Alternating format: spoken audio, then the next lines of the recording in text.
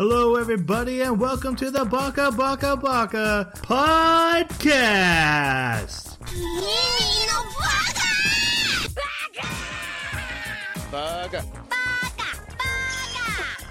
Baka. It's amazing how every time you open your mouth, you prove you're an idiot. Hello, everybody, and welcome to Baka Baka Baka.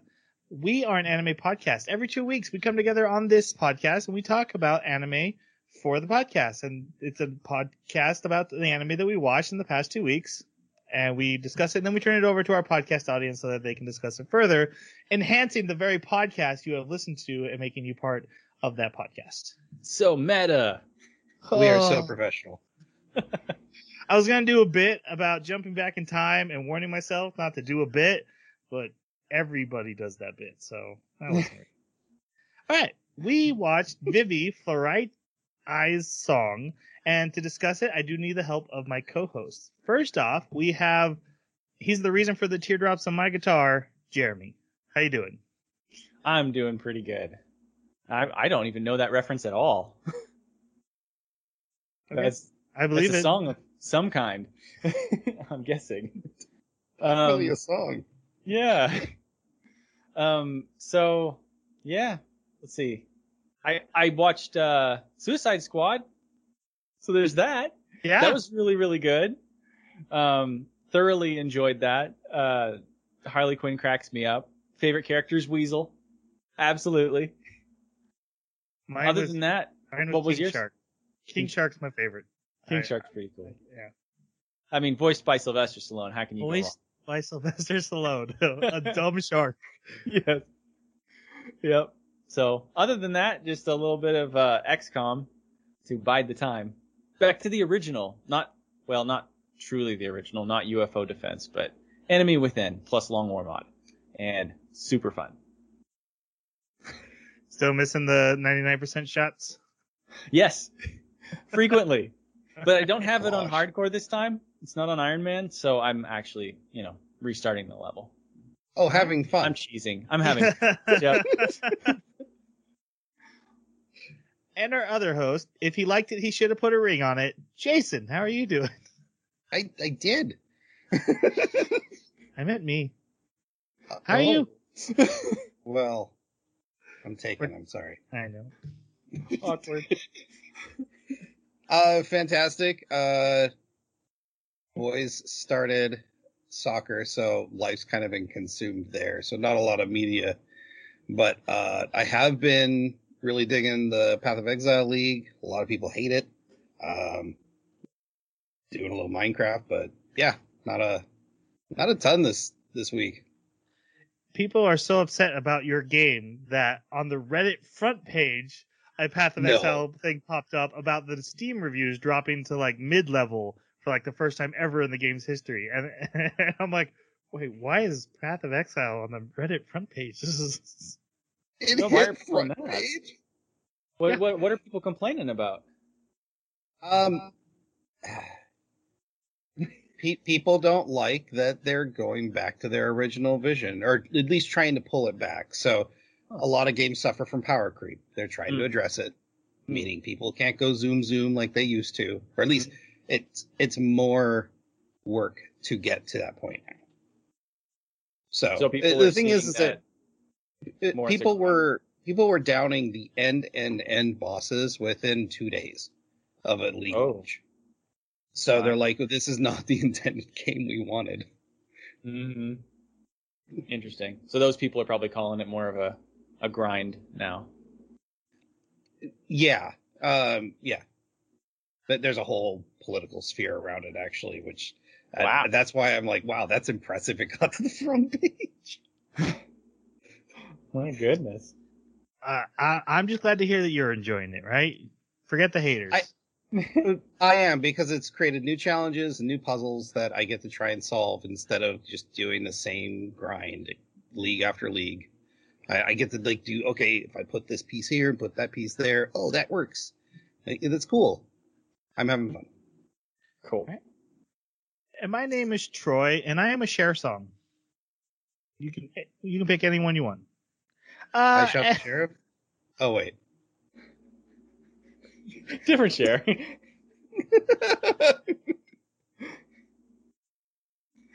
I'm proud of myself. by the way. We've broken Troy. So random. It was too random. That's too random even for us, man. Oh, come on. All right. I also watched Suicide Squad, but the one I wanted to talk about, I watched Beastar Season 2. We had talked about Beastar Season 1 on the podcast. Season 2 finally popped up on Netflix, and I was all over. I was like, I'm going to go slow this time, because last time I binged it in like 2 or 3 days. And I watched 2 episodes the first night, 2 episodes the second night. Third night stayed up till 1 a.m. Oh, no. The rest of the episodes. Oh, it was Didn't good. work out. To my slight disappointment, there is much less emphasis on the love story. There is only a handful of scenes between the wolf and the rabbit, unfortunately. But the murder mystery is the major plot line, and it gets resolved. And also what happens to Louis once he's in the lion's den, and how those two stories converge. It was fantastic, and that ending was insane. And I just can't wait to see where it goes from there. Beastars, I don't know why I like it. I don't know if I'd like it if they were humans, but it's so good. So what would you give it if you were watching it for the podcast? Oh, a 5. Like I said, my only complaint is I did enjoy the love story, but there just wasn't time for it because. And my big complaint about season 1 is, hey, what about that murder mystery? That's what I was here for. And season 2 is like, I got you. We're here for that. Nice. So. Season 2 is like, love story. We got a crime ring to go to. Yeah, I won't say any more. I don't want to spoil anything, but it was Nice. definitely enjoyable.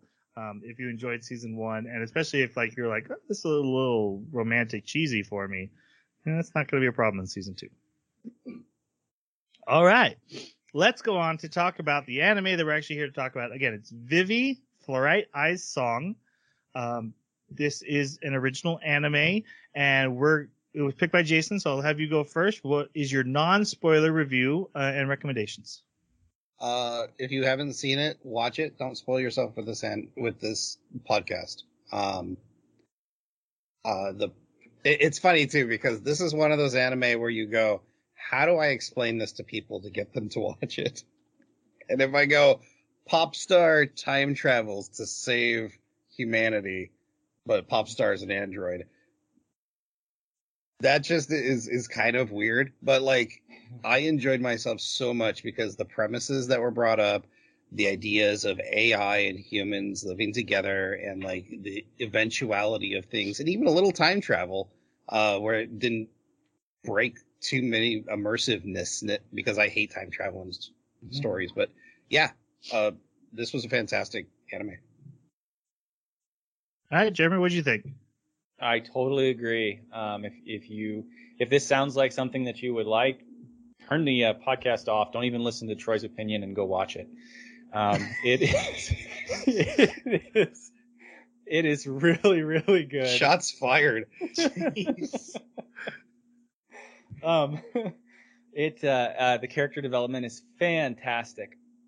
And just to add to Jason's description of like what I would say is I'd also add to it that it's really about the development of that protagonist. This anime does such a good job with the character development of Vivy. Just fantastic. I had multiple times where it was getting me right where it hurt, and I don't tear up. Yeah, but I was feeling it, man. It's very good. It's a tearjerker. So. It made Jeremy feel emotions. That should be all anyone needs to know to go turn on. Yes. I felt it. If for some reason you're still here, I also really like the anime. I'd say I loved it. I've even been tweeting about it from our Baka account just because these guys weren't watching it. I needed someone to say something too. I found out it was written by the same guy who wrote ReZero, our favorite anime on this podcast, probably. And the same writer from those light novels wrote this anime. And that guy, he has such a great grasp of this is what everyone else would do, and I'm not going to do that. I'm going to do something original and unique and poignant and make characters that matter, even if the concept seems like it's going to be something else. The one thing I didn't expect was for it to be action-packed. I thought this was going to be a more on the pop star side, and the action scenes are some of the best. It's done by Wit Studio. This is like a side project while they were like in between Attack on Titan seasons, from what I understand. And they took the like all their budget from Attack on Titan and threw it into this. It is beautifully animated. It is gorgeous and is a great story. I'm going to be gushing about it, so I am no longer a viable reviewer going because I will die on this hill for this anime. All right. And we have to be careful in this section because we are still in non-spoilers. But what are your guys' thoughts on the OP and the closing? The closing was really interesting. I didn't watch it every time because I didn't like it as much, right? So it was okay. But what I found interesting is the dominoes, because if you think about computer systems, they're very much this action equals this action, which equals this action. I thought that was a really interesting call out. Wait, you think the dominoes are referring to computer systems and not time travel? Well, of course it was also referring to that, but I thought it could apply to both, I think. Causality. I like that. Yeah, causality is really what it was calling out. But when the OP, so like sometimes the OP would just go kind of into the story, like if you've seen ReZero, I love that so much because it just makes it feel immersive. But the standard OP, I loved. Like the visuals were great. The music was fantastic. It's all original music, I believe, right? Yeah, I think so. Yeah. Yeah. Let's say it is. All right, Jeremy, what do you think? At first, I wasn't super fond of the OP, but it grew on me a lot, and now I actually really like it. It's one of the ones that I do have on a list that I actually listen to, which is surprising. Doesn't happen very often. But what was really cool is when they switch out OPs and they do that for a couple episodes and it matters. It's relevant to the story. And then also, and I was kind of like you, Jason, I didn't pay attention to the endings. I would skip them. Just kind of fast forward and see if there was any post-credit scenes. And I read later when I was just looking up about the studio and stuff that the endings were different a lot. There were a lot of different endings. And so I'm kind of wondering what I may have missed. I didn't have time to go check it out, but I think there may be some treasure there. I absolutely love the OP myself, and I'm a sucker. This is an anime that knows, hey, let's put the OP in the story, but also it put the story in the OP. Like Jason pointed out, ReZero does it. It takes what ReZero does and like evolves it to a new form. And because the plot revolves around singers, it could do that. It can literally start with a character singing a song in the plot, but that song is the OP, and then we're watching the OP, and then the OP's ending, and we're back in the story with her finishing the song, and I'm like, oh my gosh, this is amazing. This is the coolest thing I've ever seen. We've seen so many OPs, and this is so fresh and unique. And then the ED matters a lot because there's no lyrics.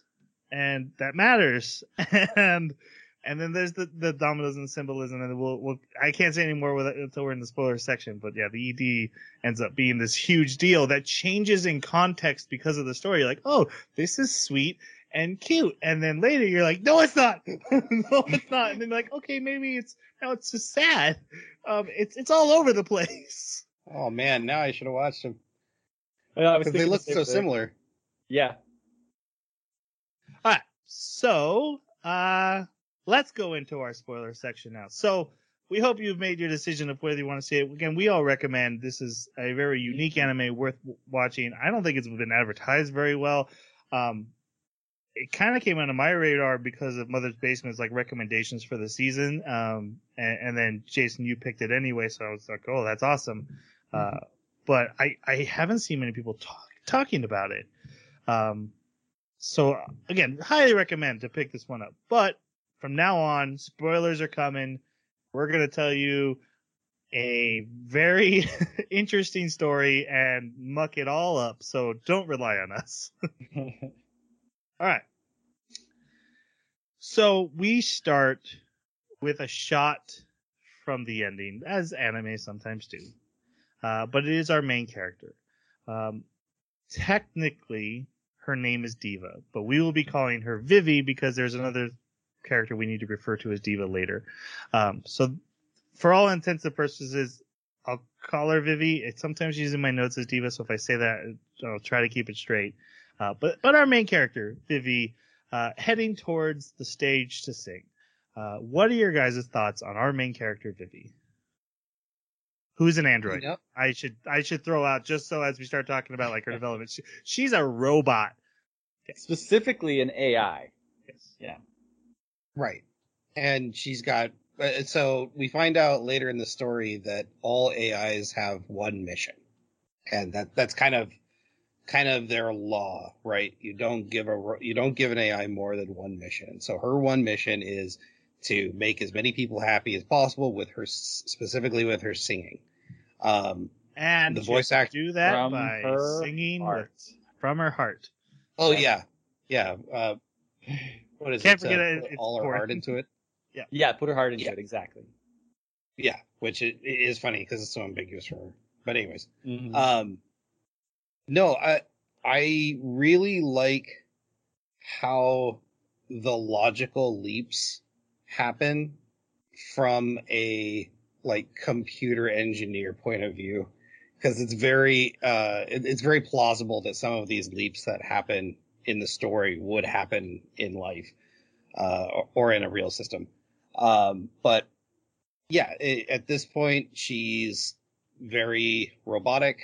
She, she's got a very Asimov kind of way about how she deals with people. And I liked the premise of, this is going to be our main character, someone that's not a person, or at least not a human. And the anime does a good job of blurring those lines without making it feel awkward, which is partly a criticism for me, because the realism of how far are we going with this AI, but the story gets so good, I start hand waving it, not caring. Yeah. And start bringing some of my own principles. But yeah, I actually really enjoyed the writing for this character.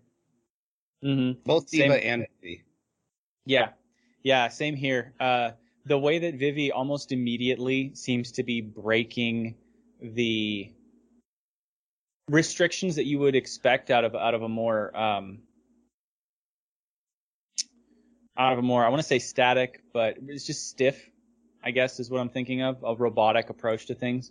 Like there's a scene where somebody's going to die who's very important to her, and she wants to do everything she can to prevent that, but there really isn't anything she can do, and it's just so tragic. There's also scenes where she's being extremely independent, trying to solve things her way, regardless of how a mission may be presented to her to solve things in a particular way. And it may even be that she's presented with what you would expect an AI to say, oh, okay, this is optimized. You clearly have more knowledge about the situation than me. I'm going to give you a robotic response, and I'm going to do what I'm ordered to do. But she does not do that. From the get-go, she is already trying to make her own path, be independent, be essentially creative with her problem solving, which is not really what you see in any of the other AI, and it's not a standard AI trait. And so this is really fascinating about her to me, and it is something that kind of builds as we learn more and more about her character, and we do eventually figure out what the root of that is, and it gets expressed through that. But we'll get into that later. But yeah, I absolutely love this character. I love the arc that she goes through where she has to deal with something really traumatic and get over it, find a way to get over it. And the way that she gets over it is something only an AI could do. At least only an AI could express it this clearly to us in a way that we can visualize it so well. And yeah, very, very cool character. I'll remember her for a long time. I very much agreeing with what you guys said. I enjoyed that Vivi didn't start as completely robotic. Like we meet her and she's 1 year old. She already has a friend, but as her AI manager says to her, that was just your find a child, save a child protocol is running. The show does that where she does something, and like you said, like creative problem solving. And it kind of says, well, there's a reason why that's happening robotically. There's a reason because she has her mission to sing, and so everything she does has to go through that lens. You know, I'm trying to save the world, but through this lens of. But if I had to make everyone sing, I can't let people get hurt because then they can't hear me sing. So I'm finding routes around of not the going Terminator style to do things. And it makes her really palpable for. I know Jeremy really likes the AIs not having emotions and then growing them. But finding that kind of middle ground where that is there. She's not very emotive or not very human-like in the beginning, but also not completely robotic. She's somewhere in between. She's very palpable, and then to watch her grow and just continue to evolve, and I just really like what they did with her, and she's wonderful. She's fantastic. So a couple points to bring out, which we'll kind of get into in this first episode, is that she's not only 1 year old, but she's also the first of her kind as a singer AI. And autonomous. She's the very first autonomous. Mm-hmm. Right, and yeah, she's the first autonomous because all the other AIs are non-autonomous, and they also look very non-human. Like they've got like a face, but you can tell, oh, that's all plastic and, not a real person. Which, looking at Vivi without her mark on her neck, it would be very easy to, in passing, mistake that for a human. Mm-hmm. How did you guys understand the autonomous term? Like, what did you think that meant? Because I was a little bit confused and I had to come up with my own definition. What did you guys think? For me, it was free, not free will, but like able to, like a self-contained AI instead of being remotely controlled with commands. So like non-autonomous would be, it's got enough function that if you give it a command, even complex commands, it will go do those tasks, but then it will then dock and then wait for a new task. Autonomous would mean I have a generalized mission that I can live day to day in pursuit of that higher complexity of a mission. Yeah, I guess I agree with that. That while she has a mission like the other AIs have a mission, theirs is do the mission. Hers is do the mission how you see fit. Like you're free to do. You have a general thing that you have to accomplish, and we're just going to let you do that your way.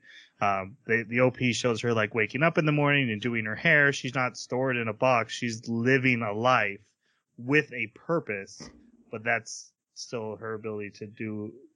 And again, that filters into like when she's saving the world, she can do it her way because she's just allowed to think outside the box.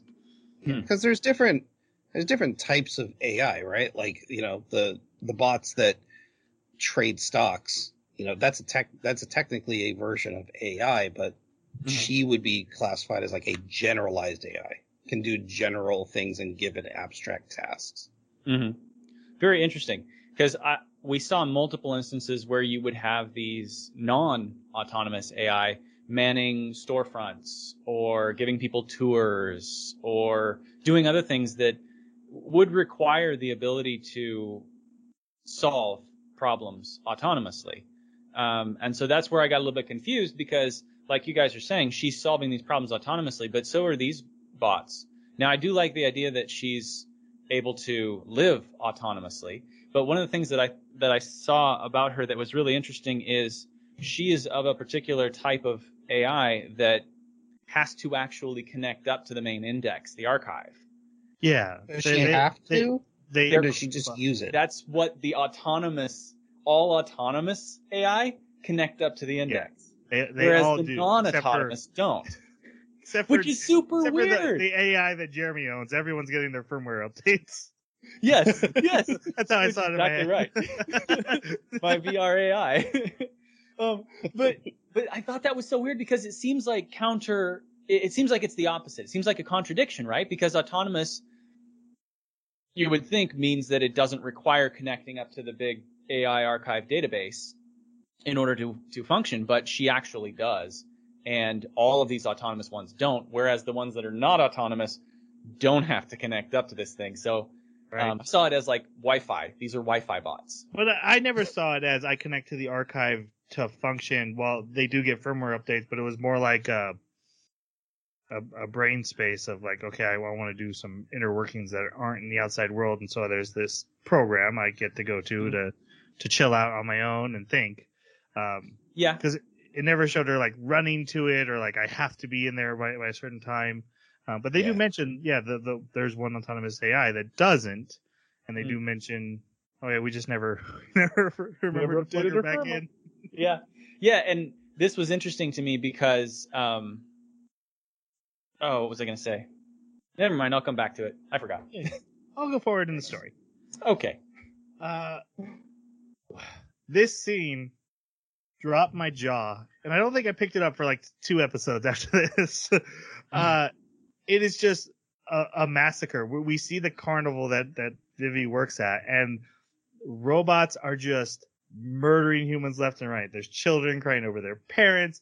One of the best ones was like this sweet female android walks up to this woman who's crying and then just grabs her face and crushes it slowly. The drones that see the humans down below and just dive bomb them and crack their skulls open. That one.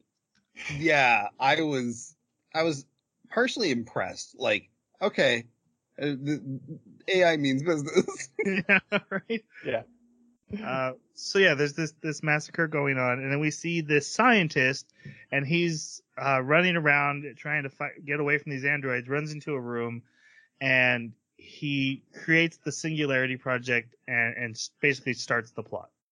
And he's talking to Diva, who we see sitting in a chair in a museum, and he's saying, I'm sorry I have to do this to you, but I need you to save the world.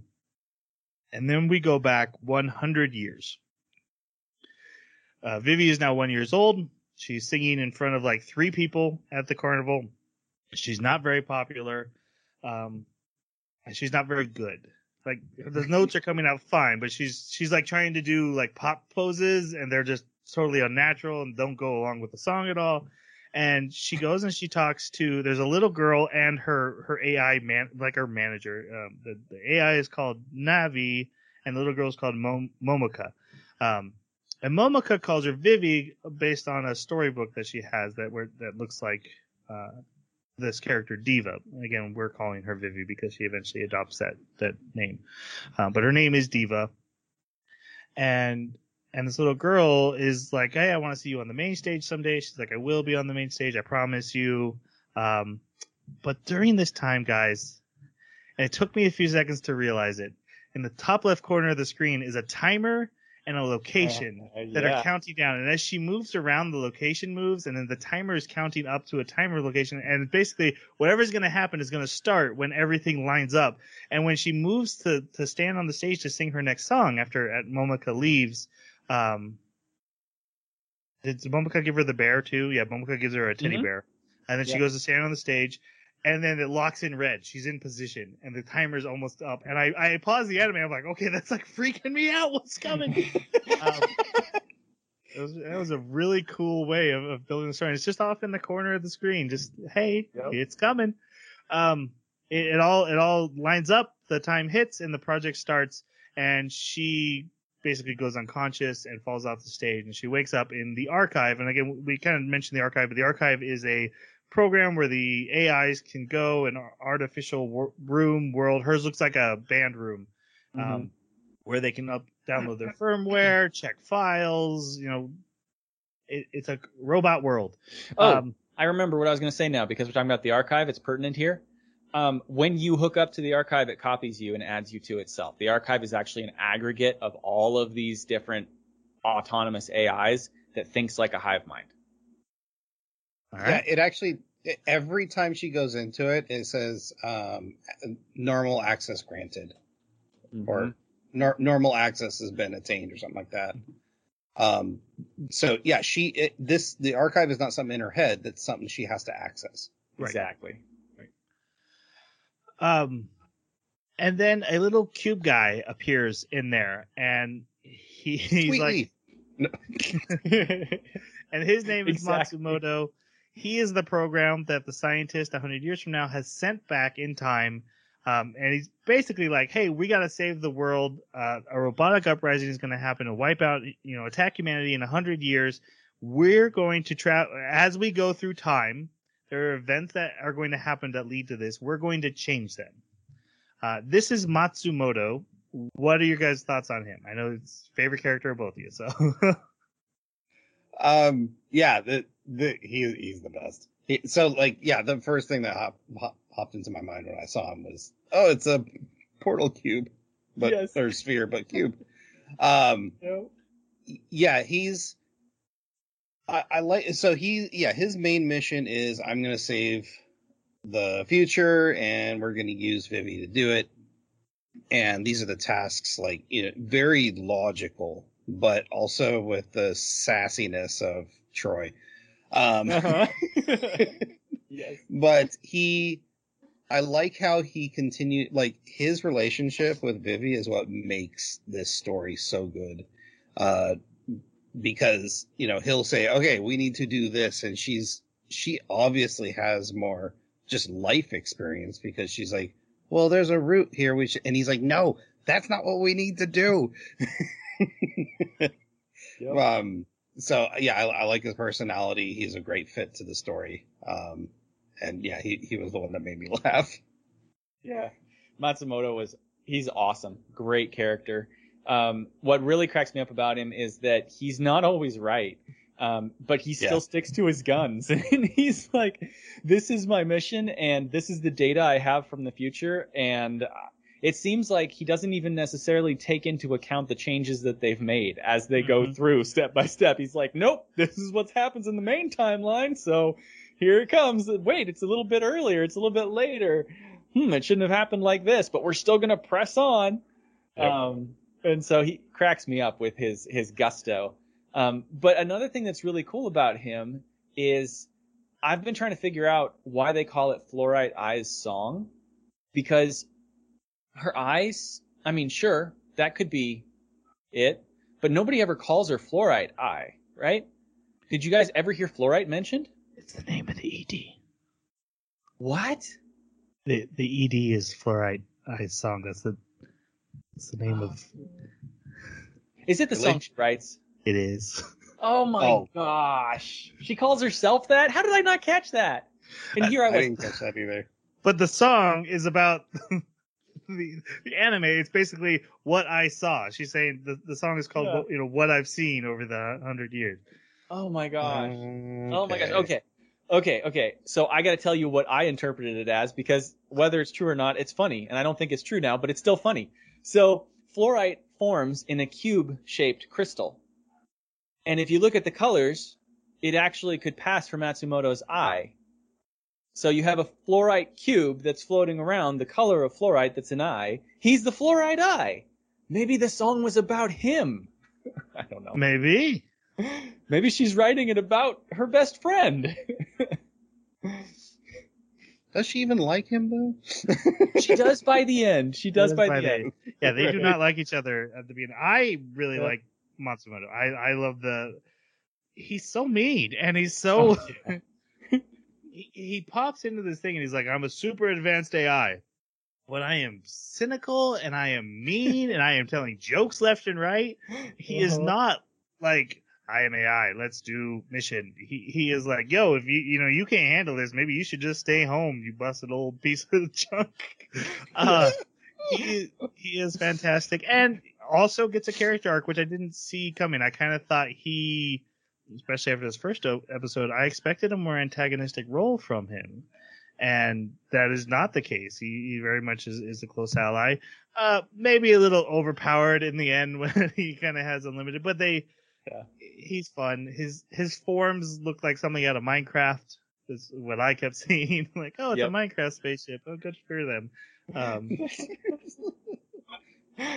But yeah, I definitely enjoyed the character and the interactions between them, especially as they go along. I do prefer him in bear form to cube form. Just me. I prefer him in bulldozer form. Yeah. That was I amazing. wish they would have kept the bear. Him in bear form was amazing. I just love the juxtaposition of someone so powerful in a teddy bear, right? Like once he's a cube and he can have he can amass his body in any shape he wants. It's like, oh, that makes sense for what you have been. But when he's just like a teddy bear walking around and then just like controlling buildings and then bulldozers, it's like, oh, that's I love that the difference between those. Yeah. All right, so she basically is like, I have a virus. So somehow I got a virus. Goes to a technician. They're like, yeah, we don't find any viruses. He puts himself into the teddy bear that she got. So he's in the same way. He's like, this isn't my true form, but my form hasn't been invented yet. So I'm going to ride in this teddy bear. What I really liked is that they show her go to her apartment. And that made me realize this isn't, and all through this, there's no AI equals slavery, which is almost in every AI story ever. The movie AI, Bicentennial Man, iRobot, the Matrix, like always when AI stories come in, it's like, hey, control, slavery, we're not treating people well.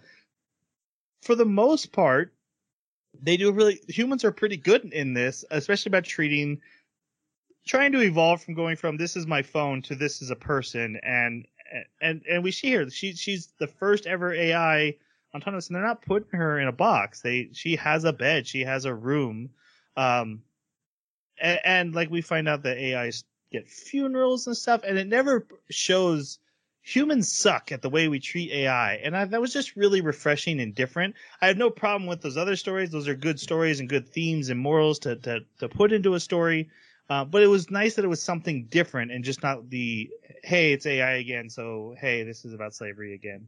And it went a completely different route, and I found that really refreshing. I for once, humans weren't just complete scumbags every time we saw an AI. Yes. Actually, what I really appreciated about the premise of the time period as well is that, yes, we're in the future by, 50 years or 40 years. Yeah, anyways. I think so, yeah. I think it's 50. Yeah, it's 2060 something, right? Mm-hmm. But that society was very just normal. And even though everything looked high tech around, people didn't seem to have changed much. I found that refreshing as far as an AI story, because it wasn't dystopian future or iRobot, style of movie. So I agree with you. Yeah. I also agree, but I do want to mention that there is an ethical conundrum that I've run into before in sci-fi concerning AI that is actually pertinent here. And it's a really interesting question. And the question is, when you create a living, you might call it free life form that is designed to enjoy the task it is created for, is that ethically wrong? And I think that's actually not being explored here, but we are being presented with that situation where they create them with a mission, and they do derive a measure of satisfaction from completing their mission. So in that way, they do get that reward. They do enjoy doing what they were built to do. But that is something that comes up a lot in the sci-fi community of like, is that good or is that bad? Because you've drugged them to do what you want them to do, basically. Right.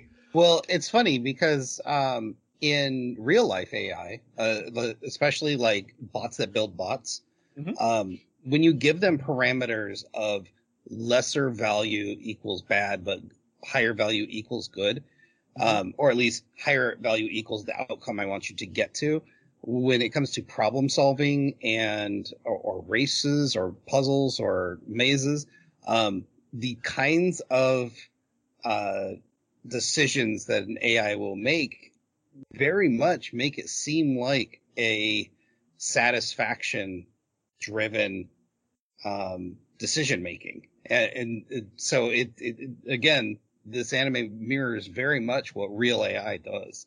Yeah. One thing I just wanted to add is that in this story, there's room for both what Jeremy mentioned and for like the slavery morality. And actually, like in this first episode, they're talking about a naming law for AI to start giving them rights. So these questions and morality questions are actually happening in the world in the background. But what I was more addressing is that that's just not what this story is about. That's not what Vivi's concerned about. That's not what Matsumoto's concerned about. They're just trying to stop robot apocalypse. And what this is really about is what does it mean to be human? Again, taking that ambiguous term of do something with all your heart. That means nothing at all on a technical level. How does an AI handle that? And I love the scene when we find out why she got that mission. It's so mean. Yeah. Oh, we'll get to it. All right. Matsumoto convinces her that he is from the future by saying, hey, there's a guy in this park who's about to get hurt really badly by a bomb. And I'll show you the location. I'll show you the newspaper clipping of it. Like, this is about to happen. And he's like, and if you don't believe me, just let it happen. And she can't. She runs off. And it's also a really good, even though she's just a singing robot, she covers half the distance of the park in like 10 seconds. And to show her that I do think humans might have built their AIs a little strong. Hey guys, maybe not give the robots superpowers. Yeah. Looking at you, real life robot developers. Exactly. Make those robot dogs that can open doors now. Come on. Yeah. Stairs are no longer our safety net. Right. Come on, Well, Boston Dynamics. So this was really good because, again, she's not a combat robot, but still showing androids are powerful. She clears this park in 10 seconds, like kicks one guard away, grabs another guard and grabs the man and jumps, and the bomb goes off. And then she meets the man. He's like, oh, you're that singing robot. I want to hear you sing someday. And he leaves, and he's going to be assassinated. And due to his assassination, a law will pass that gives AIs names and rights and really further the AI cause. And that's what Matsumoto's here to prevent. So they can't let him be assassinated. And he's going to be assassinated that night. And this episode ends with him in his office and like on the phone in a secret location, and then assassins burst in and shoot him. But then the next episode picks up, and Vivi's in the room, and she takes the bullet for him, and her. Okay, so here's where I want to interject with my theory, and it's purely theory. I haven't even checked to see if the evidence is there, but I kind of wonder if every episode is a different attempt, where maybe not a different attempt in the same time span, but like a different path along the timelines where Vivi succeeded and Vivi didn't succeed. Because like you said, it sure seemed like he got shot. And then the next episode starts and he's not. Right. So your theory is that like we're seeing actually multiple timelines, not just the one new timeline that Matsumoto has helped create. Yeah, so more than like 15 years passes by, like 115 years, because now we're on attempt 2. And then another 105, because we're on attempt 3. Pure speculation. Yeah, I guess it's possible, but yeah, definitely. It's hard to say because every new story arc, like almost every 2 episodes, it's a new storyline for the next event, and every episode starts with showing us the event that will happen. So like we see the marriage, we see the satellite crash. So we're obviously seeing into that timeline sometimes. Then we get that really cool visual representation of here's the timeline that happened and here's our new timeline. Mm-hmm. And then after like 2 or 3 events, we start seeing branches come off of each event from this new timeline, but we're following the red line. So we never see like where those go. Mm-hmm. So but it would always be that way. Yes. And so I definitely see it in the plausible range. That would mean the professor is sending the data back. Mm-hmm. And the only problem is sending Matsumoto back each time. Whenever Vivi awakens with the knowledge of the new timeline that we see, he doesn't send the data back. Well, it would be a new start every time. Because it'd be the first time every time. Right. I'm just saying we see this event happen 3 times where he sends the data back. The first time he's all alone, he sends it. The second time Vivi's there, he doesn't send it. The third time Vivi's not there, but she's on the phone with him and he doesn't send it. But So you're saying he's sent it multiple times. I put it in the plausible range. I just don't see anything to prove or disprove it. Yeah. The reason that I thought of it was because there's a scene where the Index talks about multiple times that this has happened. Not necessarily Vivi trying to fix everything, but multiple times that the Index, the archive that we'll talk about later, actually does something in response. Man, I'm getting ahead of what we need to be. I don't want to spoil anything. It's all right. Sorry. We're in the spoiler section. You're all right. Yeah. Okay. All right. These terrorists, she runs out, and so they're in this building, and the terrorists are now flooding into the building. So we learned there's this terrorist group called Toke. They do not like AIs. AIs are bad news. So they're trying to kill this guy who's trying to pass this law, which they don't know will end up helping the law. And we meet the leader of this group, whose name is Kuwana. But he has a young protege who's like his second in command, whose name is Kakatani. The young man ends up being very important to the plot line. He's going to come across Vivi's path multiple times. So let's talk about him. What do you guys think about Kakatani?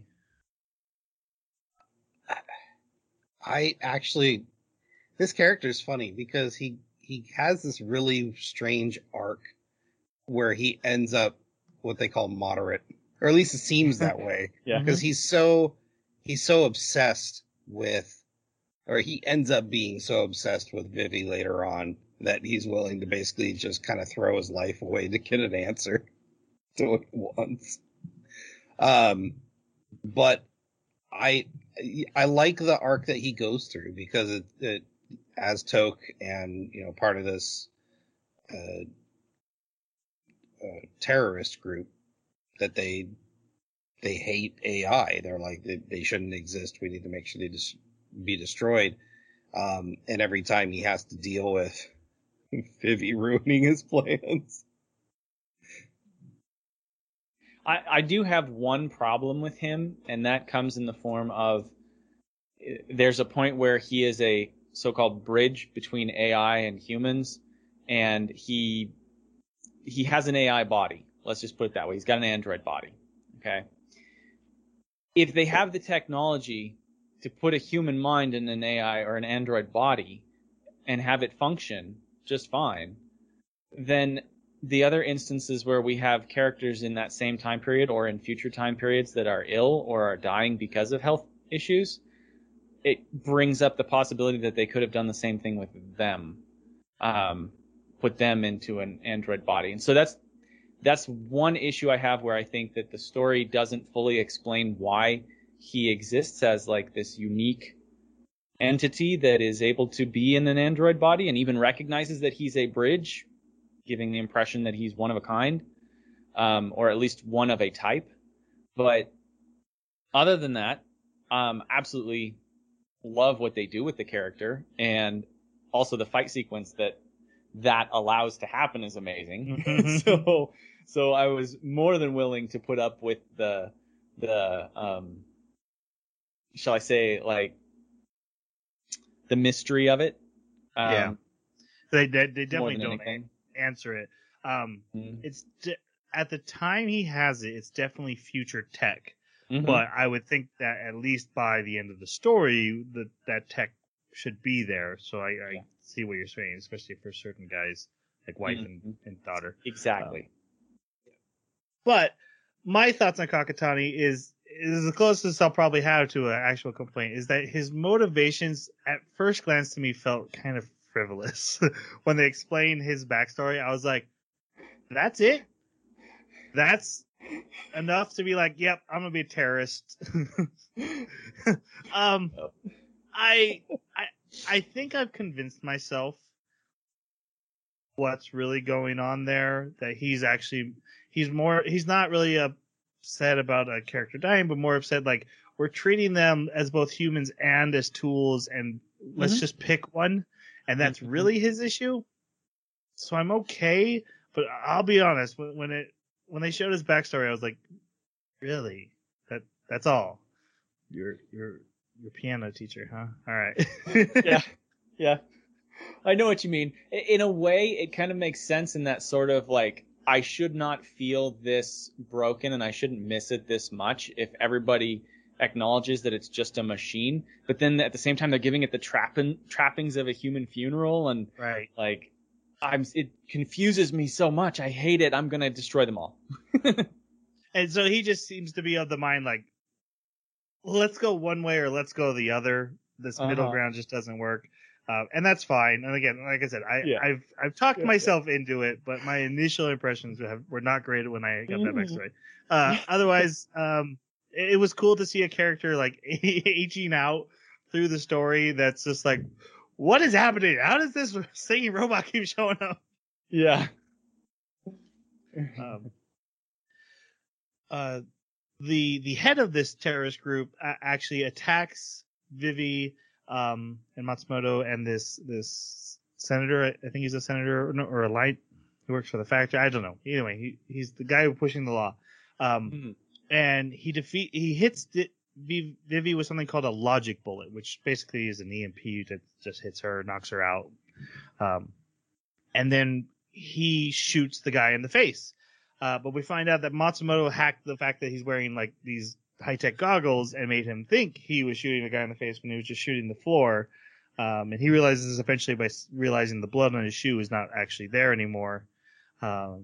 And so Vivi and them got away. Vivi was able to wake him back up, and they take over the bombs and they shut all the doors so they can get out. And on their way out, Kakatani blows open a door and rushes them. So they use explosives, some of the bomb, they hijack some of the terrorist bombs, and they drop rubble on him. And Vivi goes back and saves him, takes the damage from the rubble, and this really freaks him out. Like he's here to, AIs are the worst. I don't want them to exist. And now this one saved me. And then we find out again that combining with the trauma of his past, this is the last thing he would want. Yeah. And this is where Matsumoto, who's upset that Vivi has done this, he's like, this is not the plan. We're not saving the terrorists. That is not what we're here to do. And he points out the only reason you've been chosen for this mission is because you're the only android who's alive 100 years from now. you're the only option. Because the time travel isn't actually time travel. It's data time travel. They could send the data back that became the Matsumoto program, and they needed something that was around 100 years ago. So Vivi is the chosen one. He's like, you're sitting in 100 years from now, you're sitting in a museum collecting dust. And she's like, I don't care. I'm going to do my mission. And if I'm going to help you with this save the world, which she's talked herself into doing I can't make everyone happy with my singing if everyone dies. So I'm going to help this because I'm still serving my mission. But she's like, I'm going to do it my way to serve my mission, which makes her, then they run up the stairs to the roof of the building, take over the bombs and blow them up so that the building falls into the building next door, because she knows that there's no people in there from the future newspaper clippings. And we get just this beautiful animated scene of a robot running on rubble as it's toppling around her, throws the guy across the way, jumps through broken glass. Kakatani sees her flying through the air. And that's when I was like, I love this anime.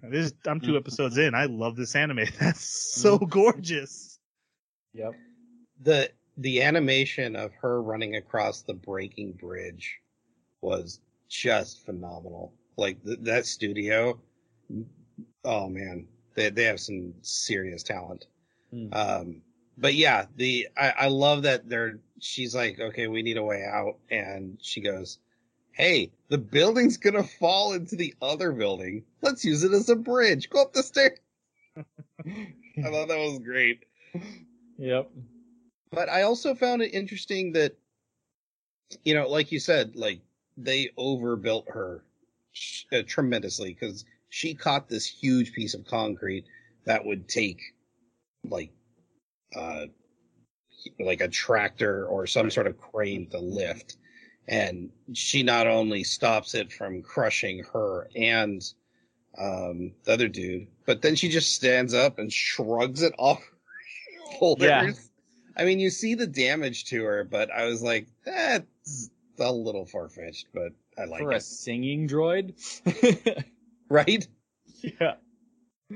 And I forgot to mention that she has a combat upgrade. That has nothing to do with the rubble, because that's not going to help with what you're actually talking about. But it just reminded me, Matsumoto put a combat program inside of her so that she can fight better. Unwillingly. Yeah. So Did she's he put actually that in her already? Because I remember him putting that in her on the space station.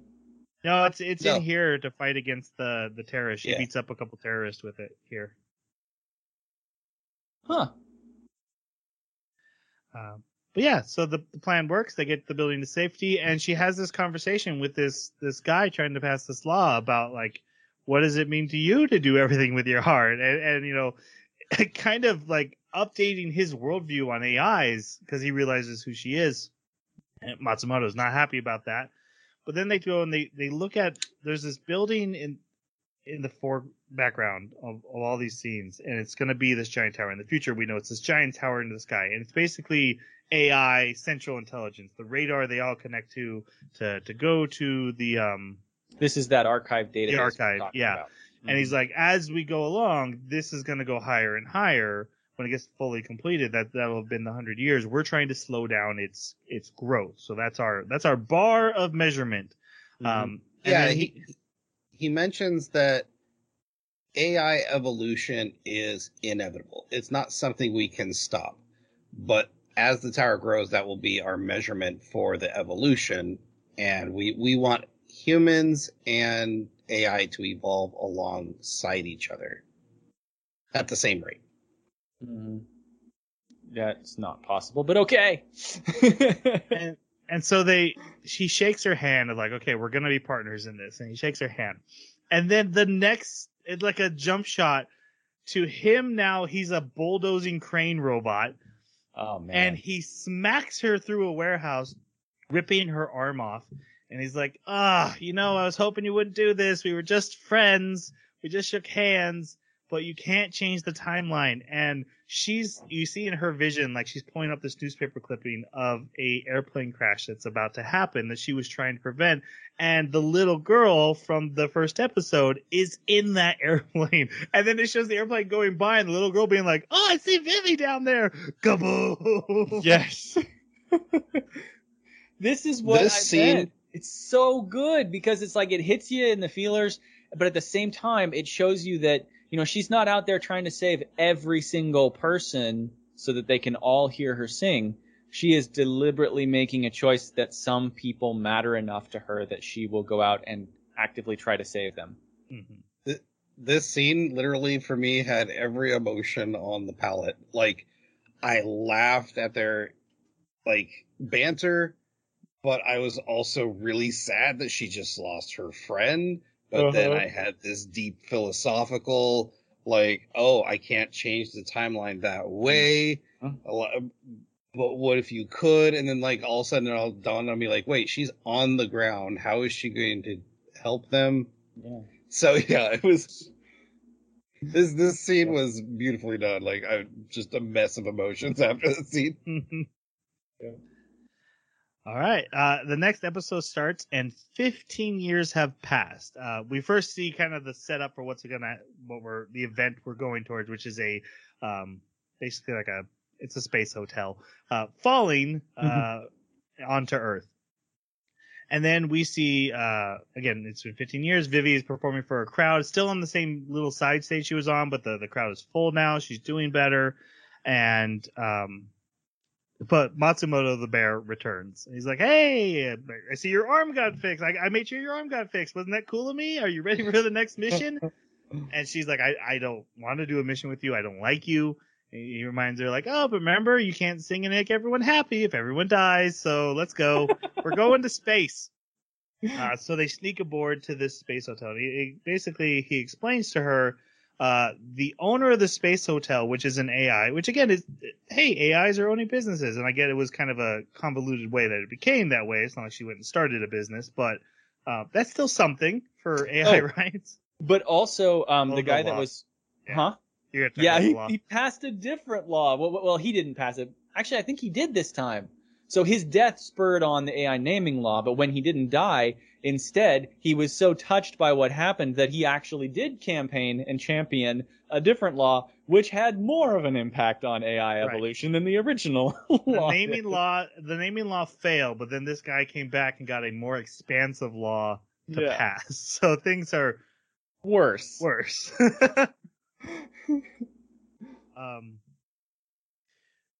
So yeah, the owner of this hotel, she's going to crash the ship the hotel into Earth. It's going to create an anti-AI sentiment, which will cause AI evolution to jump as it kind of swings the pendulum the other way. I wasn't fully sure how hating AIs make the AIs stronger, but it's still an event. We have to take care of it.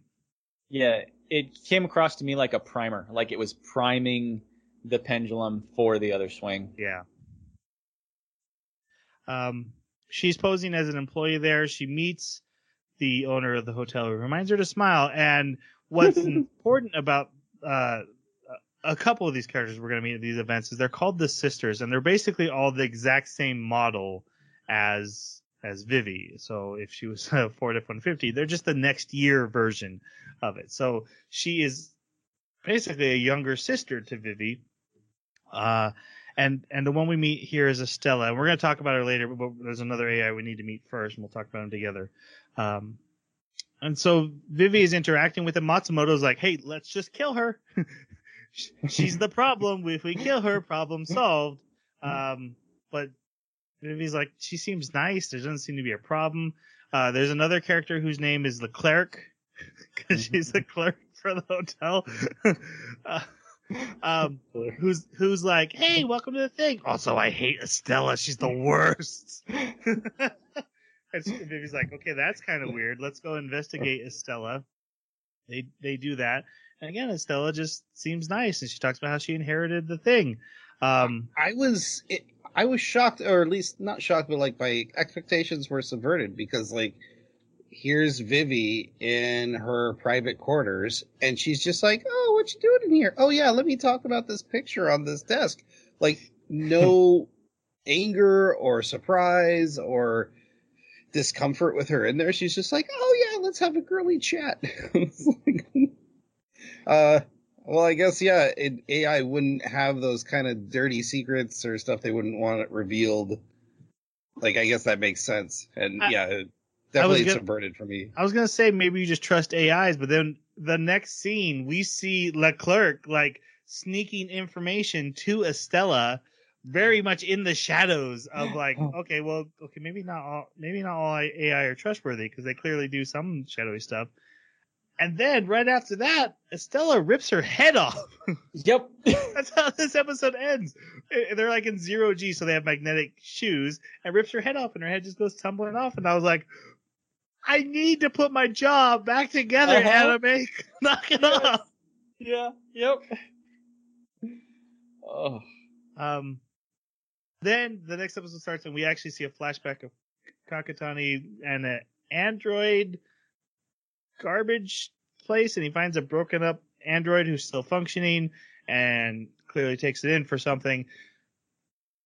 Also, Vivi meets the little girl from the plane crash. Her baby sister, who was a baby back in the first episode, is now 15 years old. What are the odds? Acts a little younger than that, in my opinion, but technically must be 15. Yeah, so she's there too, and she's like, wait, you're Vivi, you're my sister's favorite robot. She's like, no, I'm not. Totally not. The terrorists are back. They're attacking the hotel now, the same terrorists. And so she's trying to protect this girl. She goes by Estella, and she's like, wait, something's wrong with Estella. She's missing her bracelet. And Estella attacks her. She's like, wait, you're not Estella. You're registering the ID as Estella, but you're not. And that's what's actually happening with this. Estella doesn't crash the hotel. There's a fake Estella. Kakatani had found it. And we find out that the backstory is Estella was made with a twin sister at the same time, where they were connected, where one was not allowed to experience anything and the other was, and they shared the experience to see what would happen between them. And they decided, we don't need the one that was just strapped up, and her name is Elizabeth, so they threw her in the garbage. Okay, maybe sometimes humans are bad. Yeah, the project was a failure because they wanted to be able to go, okay, can we clone perfect hostesses? Right. And didn't work out. But that seems like such a weird thing to do, to throw her away while she's still functioning enough to where someone could repair her. Like, I would expect a company like that to just completely disassemble her for parts rather than just throwing her in a big dump yard. So that was kind of weird. Especially since it seems like the sisters are top of the line. Yeah. Or just reboot her and use her for a different function. Yeah. Like, not even tear her apart. But I will say Elizabeth is one of my favorite androids because she's so cool. Your guys' thoughts on Estella and Elizabeth? Yeah, losing Estella was pretty sad. But I liked the premise of the sisters.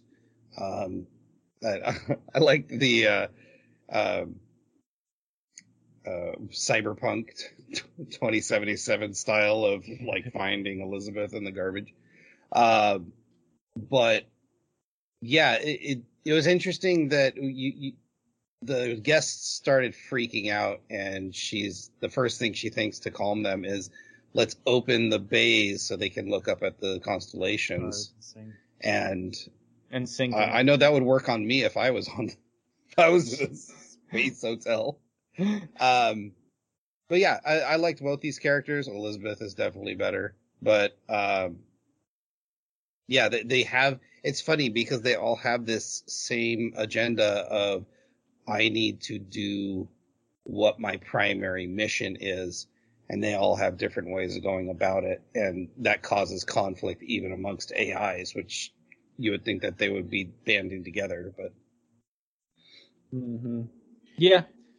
I thought it was really cool. I'm a little bit surprised, and the more I think about it, we don't really see any other models, like any other groups, or none of them are named. And I know it's just because they're not really pertinent to the story, but it makes me really want to dig into more about this world, just seeing how these different models, or different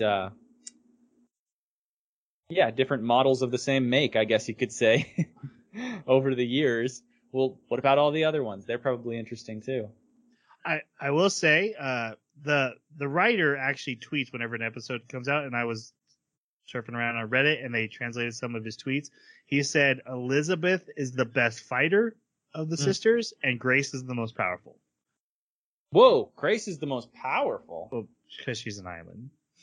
Well, yeah, but I mean, I guess. I think he was including that into, yeah. Oh, okay. That's cool. But yeah, he does say Elizabeth and Vivi are very close in their skill, though, for the hand-to-hand combat. Which Vivi, her arm gets damaged when she first fights Elizabeth, and she finds LeBlanc and takes her arm to repair it, which should be shorter, but isn't. No, it's fine. They're not the same height. That's true, wasn't? Yeah. I was thinking the exact same thing, but they must replace this arm later. Yeah. But they never say they do, so I like to imagine she kept that arm. No, she put duct tape on the shoulder, so it's fine. It's fine. Duct tape fixes everything. She gets the combat upgrade again, and she goes out and teams up with Estella. Basically, the terrorists are like, okay, we're going to crash the hotel, and we're going to stay on it. We're going to get the people off, but we're going to stay on it so humans died in the incident. And then Elizabeth is like, no, because you're my master and I had to protect you. So she knocks out Kakatani and she tells them, like, you guys all go. I'll crash the hotel. Yeah, their original plan was to crash it in the ocean, and then she steers it towards a town. Yeah. Gotta complete her mission, man. There's a real problem with the Asimov laws here. These robots just don't seem to get it.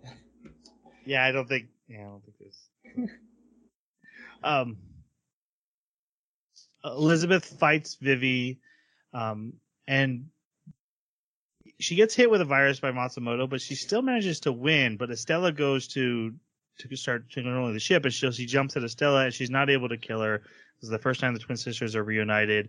So Vivi is able to hit her. She does the headbutt. So Vivi mentions like we androids, we touch our heads to transfer information. So like a headbutt is like a knockout move on an android. Like you can give them like a shutdown command with a headbutt. It seems. That's what it seems like. Yeah. Yeah.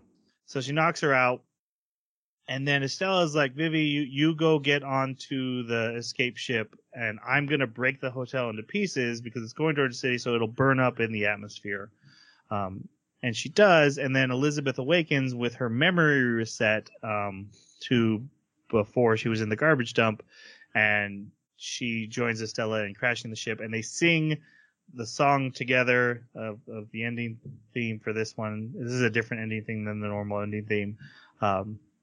And Vivi is on the ship with that little girl, and she's like, yeah, I was your sister's favorite robot. Also, do you want to take this bear? It's a present from your sister, and I'm giving it back to you. Have the bear. And so that's... Never want to see it again. Yeah. And then, yeah, the hotel burns in the atmosphere. And our next episode, we start by seeing a man and an android get married in a church, all by themselves in an abandoned church. And then we see... Is it weird that I thought about Jeremy in this scene? It's not unreal. It's... At least we're all on the same page. Yeah. So this time 5 years have passed. Vivi is performing for a bigger crowd. Matsumoto shows up again, but this time he is in his cube form, and he says, hey, the technology finally caught up. I could create my body. So they're not making these cubes right now. They're not around, but the materials and the technology to build the cube are around, and he was able to do that. So now he has his little flying cube form. Mm-hmm. They point out, hey, that tower, it seems to be growing really fast. And Vivi's like, yeah, in 5 years, things have been going crazy fast. I thought we were not doing that. And he's like, what are you going to do? We did the mission. And so their next mission is they have to go save this guy who got married to the android. He's being chased by Toke in cars. So they have this cool highway chasing where she's jumping onto the cars, and they get in the car with him once they save him. And he explains about Metal Island, which is basically an island of AIs that are creating parts for AIs. And Matsumoto's like, yeah, this always was a thing, but it's not supposed to happen for another 20 years. This is 20 years ahead of time for this island. So we need to shut down the island. That was because they were, like in the original one, they were all upset at Elizabeth for killing people. This time they were so impressed with Elizabeth for avoiding a catastrophe that they were like, oh, we need to up production of these things. They were amazing. Stella saved the day, and in her sacrifice has inspired to go further. And that's right on top of the bill that made that situation worse. Like, they are really ruining the timeline. Right. This man, his name is Sayaki. He introduced them to his wife, Grace. He's like, hey, this is my android wife. I'm totally progressive. I married my robot. And he had been helping Toke to take down the island. He developed this virus, but they want to take it down completely. His thing is, again, just to mankind and AI need to evolve at the same speed. AI is speeding up, so let's slow them down by shutting down this island. That's what he says. Toke wants to destroy the island in completely. So and he wants to go, and they're like, no, you can't go. We're going to go. We're not bringing a human with us. They go to this island, and they're welcomed by Nier Automata robots. Yes, they are. Clearly inspired by they're the engineers of this island. They think they're inspectors, and they're like, hey, welcome to the island. And they're showing them around, and they show off some art they've made, and then they've made banners of welcome, and they sing the song. They are adorable. They are so innocent, and they are so sweet. Yes. But because of the Nier Automata, I kept waiting to see them having a group imitation of human mating, and that didn't happen in this one. And I phrased that very well for a PG audience. I'm very proud of myself. Season 2 will be a deep dive into Metal Island. The one robot who's showing them around, they call him M. He has a number. 205. Yeah, it is 205. And then the terrorists come to the island, because of course they do, led by Kakatani. And so they infect M with the virus. And we see this like vision in M's head of like children in the play center and seeing his art that he's made. And then all the robots just go crazy and they start dive bombing into the water and killing all the terrorists. And they're like, whoops, did we do that? What is happening? Like, they turned into torpedoes. I was like, this is amazing. Meanwhile, the scientist Sayaki hears a song on a wavelength and he's like, I'm going to the island. And he grabs his wife and they get on a boat and they're heading to the island. And Vivi and Matsumoto save Kakatani again from the ocean and a couple others, but he's really the only one they could really save. The rest are too hurt. And he's like, wait, you again? And they're like, hey, we're going to need to team up on this one. Because our goals are actually in alignment this time. We're trying to shut down the island. You're trying to shut down the island. But you should escape and we'll go take care of the island. And he explains that Sayaki was never just trying to shut down the island. It was more than that. And they realize he's there. So they fight their way past the engineers. Kakatani helps them a little bit, then leaves. He's not happy about it. They confront Sayaki and they're like, what is going on? He's like, okay, this isn't really my wife. I was going to marry my nurse from when I was a little kid. My mom abandoned me, and then I met her as an adult, and we fell in love, and I asked her to marry. And I really like the marriage proposal scene that in the flashback where he's like, I love you. And So she's like, great. you will help me complete my mission. He's like, oh, she's like, but I don't want to do that with anyone but you. He's like, oh, that's close enough. That's pretty much love. Of course, I found it a little creepy that, like, oh, this nurse that took care of me as Yes. a little boy. Yes. Hey, as I get older, she doesn't age. Oh, perfect. Hey. But what really happened when the hotel had crashed and Stella had saved everyone, scientists were like, wow, these sisters robots are awesome. And Grace was one of the sister robots. And they're like, hey, let's make her the island processing system. And so they rewrote her mission, which was to care for people as a caretaker, and changed it to care for people by making this island and running it. And the virus has messed with that to the point where everything has become violent. And he's there to save his wife. He's like, please help me save. And they never actually got married. I should also say. He's like, please help me save Grace. And Matsumoto points out, like, the song that's playing, that's not someone singing. That's just like residual memories coming through a system. Yeah. And Vivi's like, I'm going to go destroy her. I am the AI that will destroy AIs to protect humanity. That line is very important. Yep. And he pulls a gun on her and he sticks his fake wife on her and she takes her down in a one move that pops her neck open. This great move. And then Matsumoto creates a bunch of cubes, puts them all together to form a hover bike. And we get this really cool chase scene of all these drones and all the engineers are like diving off buildings at her. Meanwhile, the OP is playing, so I'm fired up, but it's Grace. It's the Grace character who's singing it instead of Vivi. Vivi gets into the core and M is there and tries to self-destruct on her. Matsumoto saves her, sacrifices his cubes to save her. She goes and finds Grace like hanging from a machine and punches into her chest, kills her. This felt very Claymore. Yeah. Yeah. Yep. And such a sad sacrifice, such a tragedy. And then the final scene, she goes back. And Sayaki actually told her where Grace was. He accepted that this is what was going to happen and what needed to happen. And so she goes to him. He's in the same abandoned church he was supposed to marry her in the one timeline. And she's like, you know, she'd want you to be happy. And he's like, what's your mission? And if you didn't have your mission anymore, what would that be like? He's like, Grace was my mission. And he shoots himself in the head. And she runs up to try to grab him. And then the shot is in a first-person view of her looking down, and one hand covered in blue blood and one hand covered in red blood, and literally the blood is on her hands for the lives she's ruining.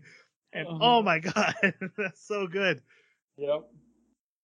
And she has a full system meltdown. Yep. Can't take it. Speaking of which, so her thing flashes red. Usually it's white, and then sometimes it'll flash blue and white. When I saw it flashing blue, my interpretation was that's a AI feeling their equivalent of emotions. What did your guys' interpretation of the blue light flashing? I thought it was like when your hard disk LED was going on and off, like just activity, like or more activity than normal. And I guess you could tie that to like perceived emotion, because like they make it clear that the AIs are not feeling, right, but they're definitely experiencing something that we could easily equate to emotion. Mm-hmm.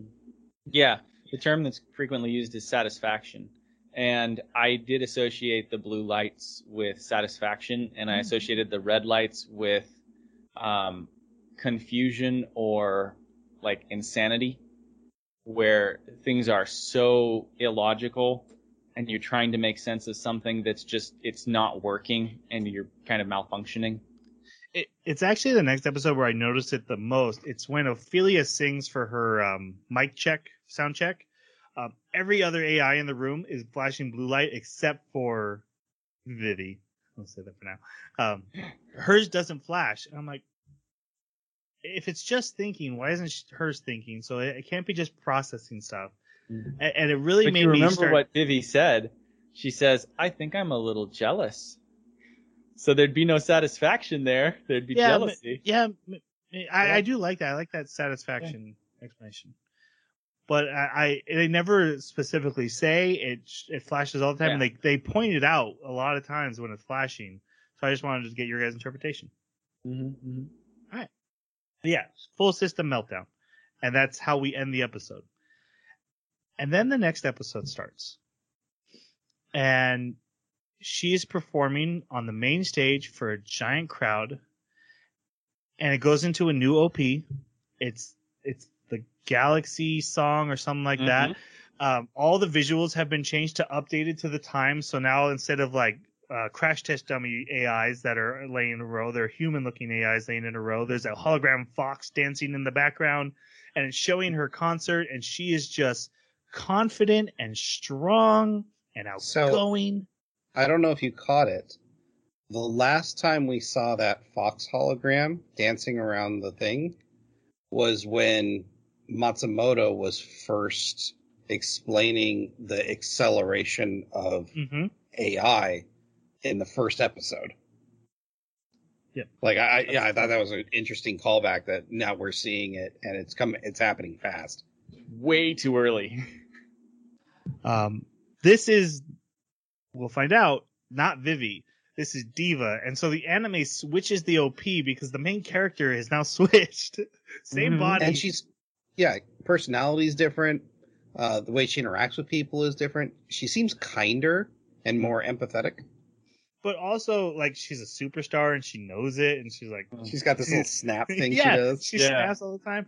Your guys' thoughts on Diva? Because this took me completely by surprise, and I loved her. What did you guys think? I was hoping that Diva would just meld with Vivi and that they wouldn't be two separate personalities. Because I loved Diva. She was confident.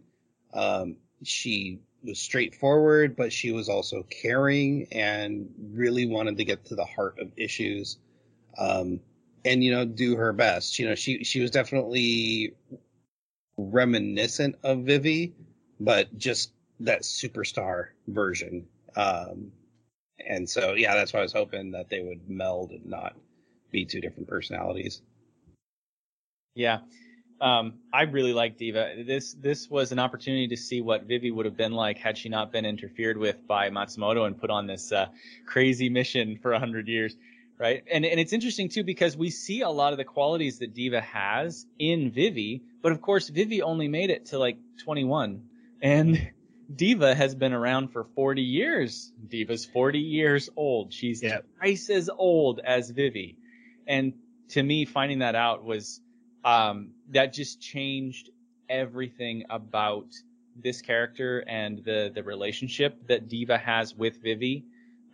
Because in a way, Diva is both the child and the parent, which is absolutely fascinating. When you put those two things together and have the scenario occur that does, it's I think extremely impactful, probably more so than I can't think of any other way they could have written it to be as impactful as it was.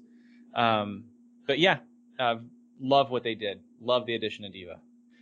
Diva is also a really clever way by the writer, who I don't mind complimenting over and over again. I need my main character to be very popular with the world that she's in, but also I don't want my main character to achieve their goal of singing on the main stage yet. And this is this clever little workaround. Like, I get to have my cake and eat it too, because I created a new personality in the body. Yep. So clever. So our main character has not achieved their goal of singing on the main stage, but Diva in the same body is a main stage, one of a kind superstar. Yeah, and again, like I said, I just love it. Wait, you're not unbiased? Not a little. Guys, it was after I finished the series, I found out that the guy who wrote ReZero wrote this, and I was like, "Yep, oh, I see it now." It just opened my eyes. Like, I get it now. All right, so there is a festival coming up, and the newest model of Sister, the youngest sister, is also going to make her big singing debut here. She's sung before, but this is her first big concert. She's a big fan of Diva, and her name was Ophelia.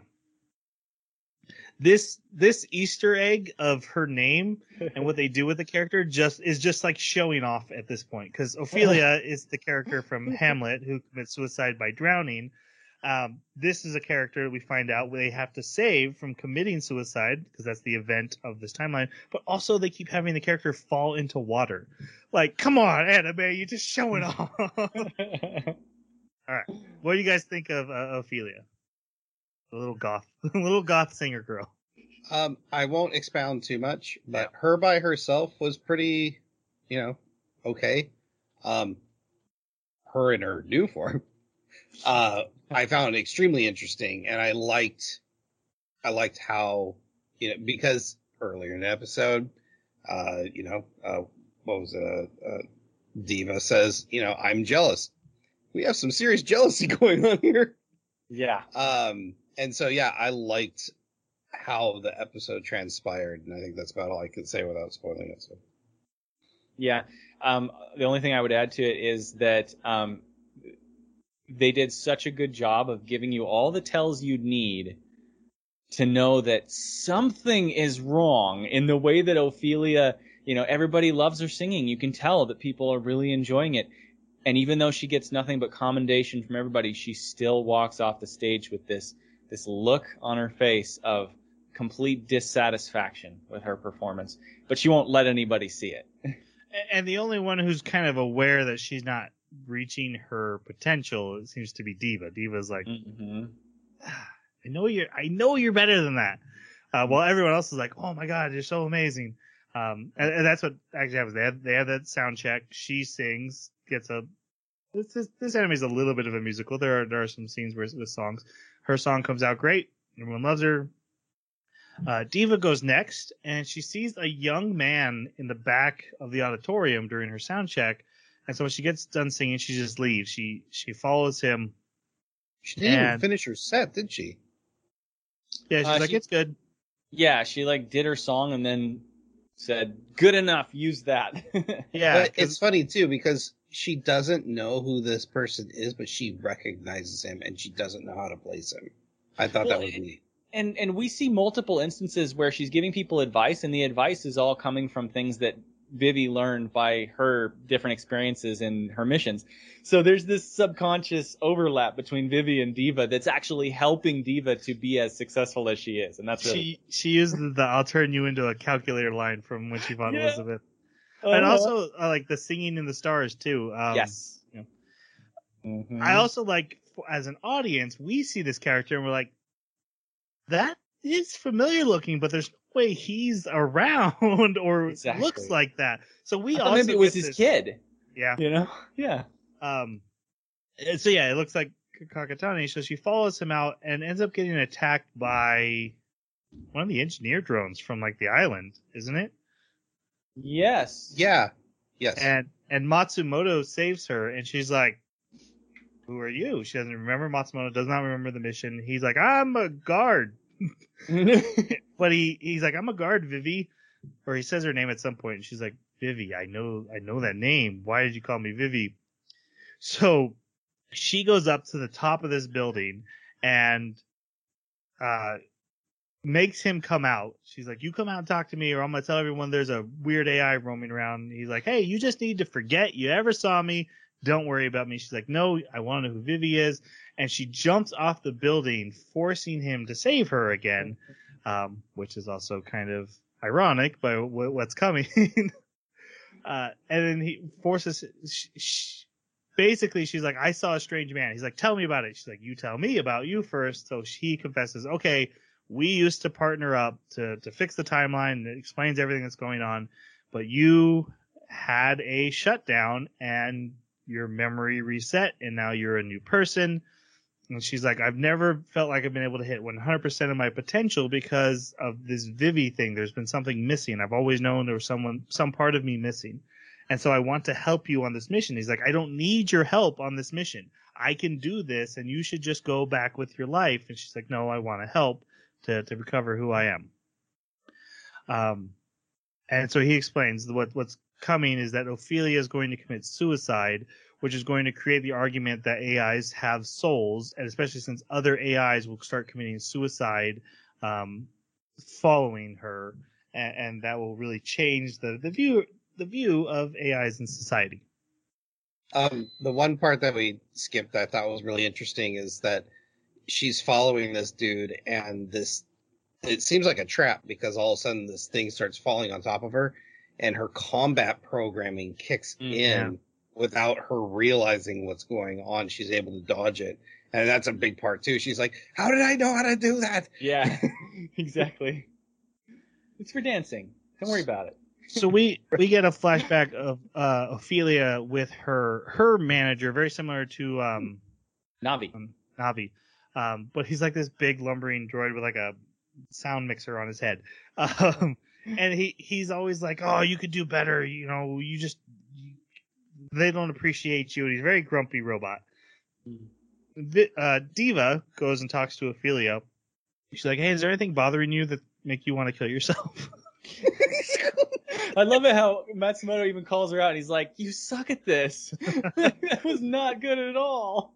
And a Ophelia's little on like, the nose there. Ophelia's like, "No, I just want to be able to reach my potential." And she shows them Antonio's body. That was the name of her manager, Antonio, and he had died. He had shut down 5 years ago, and his body's there at the festival for some reason in like a museum.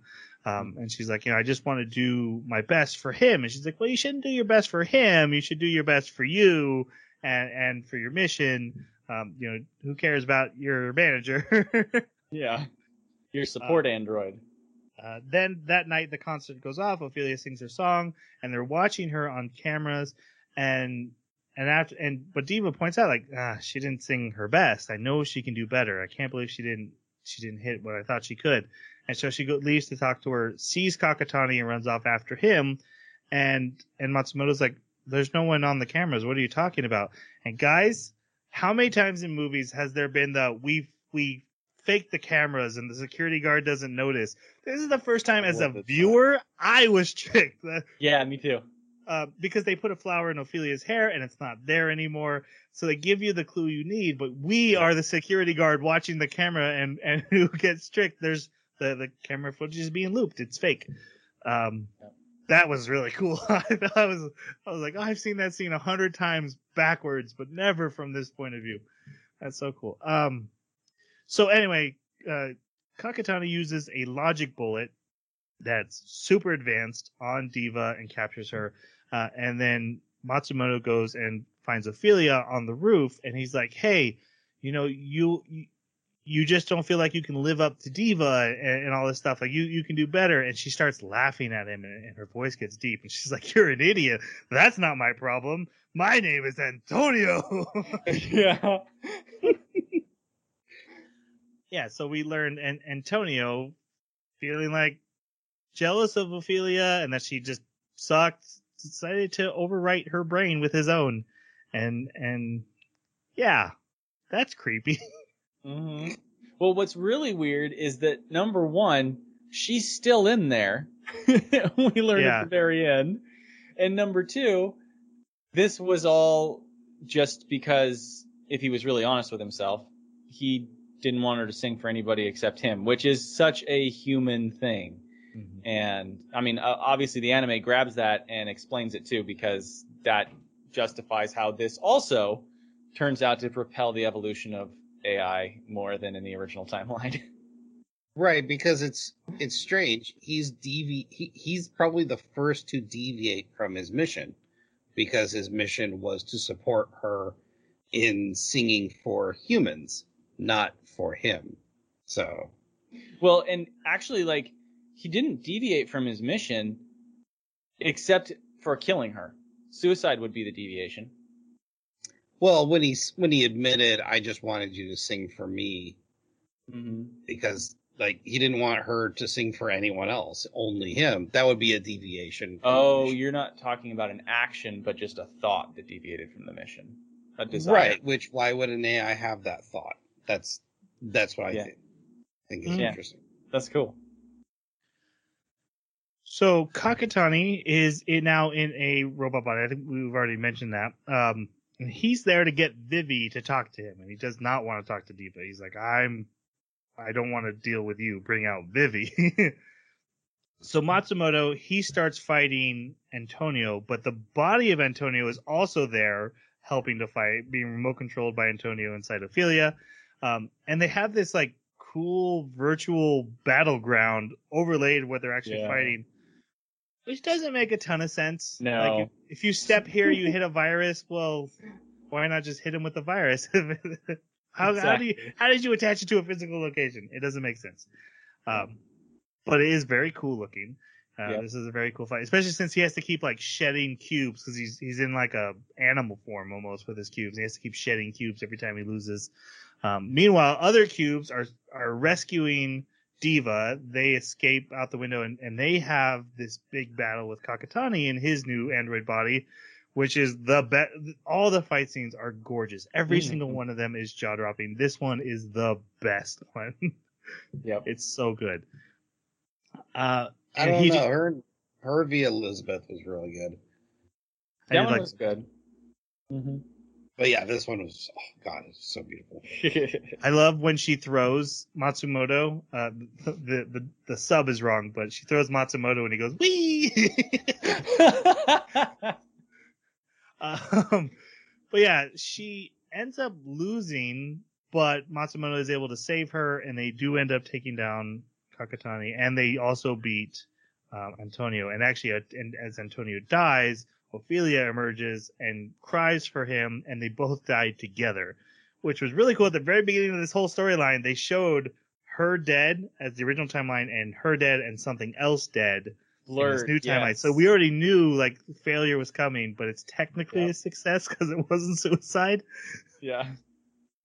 Which, Uh, how did she sustain enough damage, or what happened to her that made her die? She was bleeding all over, but I'm guessing whatever virus or whatever those laser beams they're hitting each other with in the virtual world was Oh, okay, causing maybe. Yeah. software Screwing up the damage. bits. Yeah, I didn't understand it. Mind bullets. Yeah, exactly. They ask Kakatani like, because he knows about the mission, he knows everything, and he has future tech that he can't have, and they're like, "What? Where did you get this?" He's like, "I got it from on high," and he's like, "That's all I'm gonna say." And then he points out to Diva like, "You have caused suffering." We also got his backstory about he had an android piano teacher who died saving people from a car crash, and then he was really upset the way they handled the funeral, which is like a human funeral, but then they just show footage of their brain not honoring them. That's Which, Like a Kakatani. last Yeah. moments. Yeah. Which I thought that was kind of sweet. Like, his Yeah. last moments was saving people. Like, Yeah, me too. why not remember that? Exactly. But But Kakatani, he's definitely not anti-android anymore, but he wants to talk to Vivi, and he wants Vivi to do what Vivi's supposed to do. So as he's dying, he reaches out, he touches Diva, and hits her with a virus that will erase the Diva personality and force the Vivi personality to come back out, basically killing Diva. And Matsumoto, who's grown really attached to Diva, is like, hey, let me try to help you. She's like, nope, I'm going to go out, I'm going to sing my last song because that's my mission, and tell Vivi I said hi. And she goes out and sings, and then while she's singing, we see inside the archive, like, Vivi inside a little locked room, and Diva trying to, like, talk to her, like, hey, you have to come out and sing, you're going to be in control now, trying to pump her up, and Vivi, like, what does it mean to sing with all your heart? She's like, well, listen to my song, and you'll get it. And then Vivi's like, I don't get it. Yep. And then Diva dies. In the middle of the bow, as she closes her song, she gets to finish her song and bow. It's just so cool because it's like you have a mannequin that's giving this performance, right? So lifelike, so human. And when it's done with the performance, it just bows and it stays there because it's dead now. And just to see that portrayed, because the inside of the head of the mannequin is actually deciding whether or not it's going to continue living, is really fascinating. Yeah, really, really cool, unique way to have a character death, but also not have a character death. Yeah. Yep. It has now been another 5 years. Diva is now in a museum because she can't sing no more. At some points they say like the virus has erased her ability to sing, but it's hard to tell if she just doesn't feel confident in her singing anymore after everything that's happened. Depressed. But yeah, depressed so AI. It's been a total of 66 years, and Matsumoto shows up at the museum, and she's like, all right, next mission, let's go. He's like, no, that was the end. There's no more missions. She's like, well, why are you awake? He's like, because that guy had future tech, and that's been bothering me, so I'm going to go look into that. He's like, well, let's have a race. You figure out if you can sing, and I'll figure out what's going on with that weird Kakatani thing. Whoever wins, whatever. And he leaves. And he comes and visits her every year on the day they met for the rest of the 100 years. Meanwhile, this young boy comes to visit her in the museum, and she challenges him to a race that he will bring friends to meet her because he obviously doesn't have any friends, and she'll try to sing again. He starts bringing friends. She doesn't start singing. But his name is Osamu. We'll learn his last name later. And we see him throughout the timeline, like getting married and having a baby, but his wife died. And he'll end up being the scientist. He's the scientist from the beginning. He's Osamu Matsumoto. He created Matsumoto.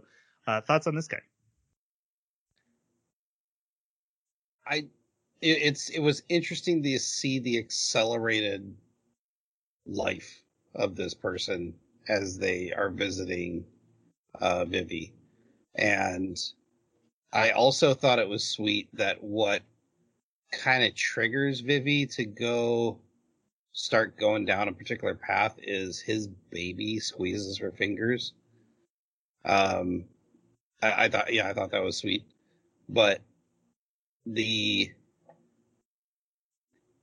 this character we don't get a ton of time with. I don't have too much opinion, but I thought he served the story well.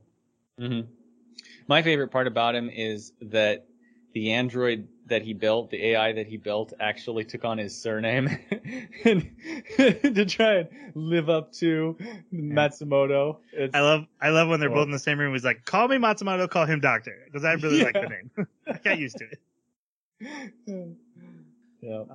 He is like the beauty and tragedy of human experience boiled down to a character, so that it can be front and center for Vivi here at the end.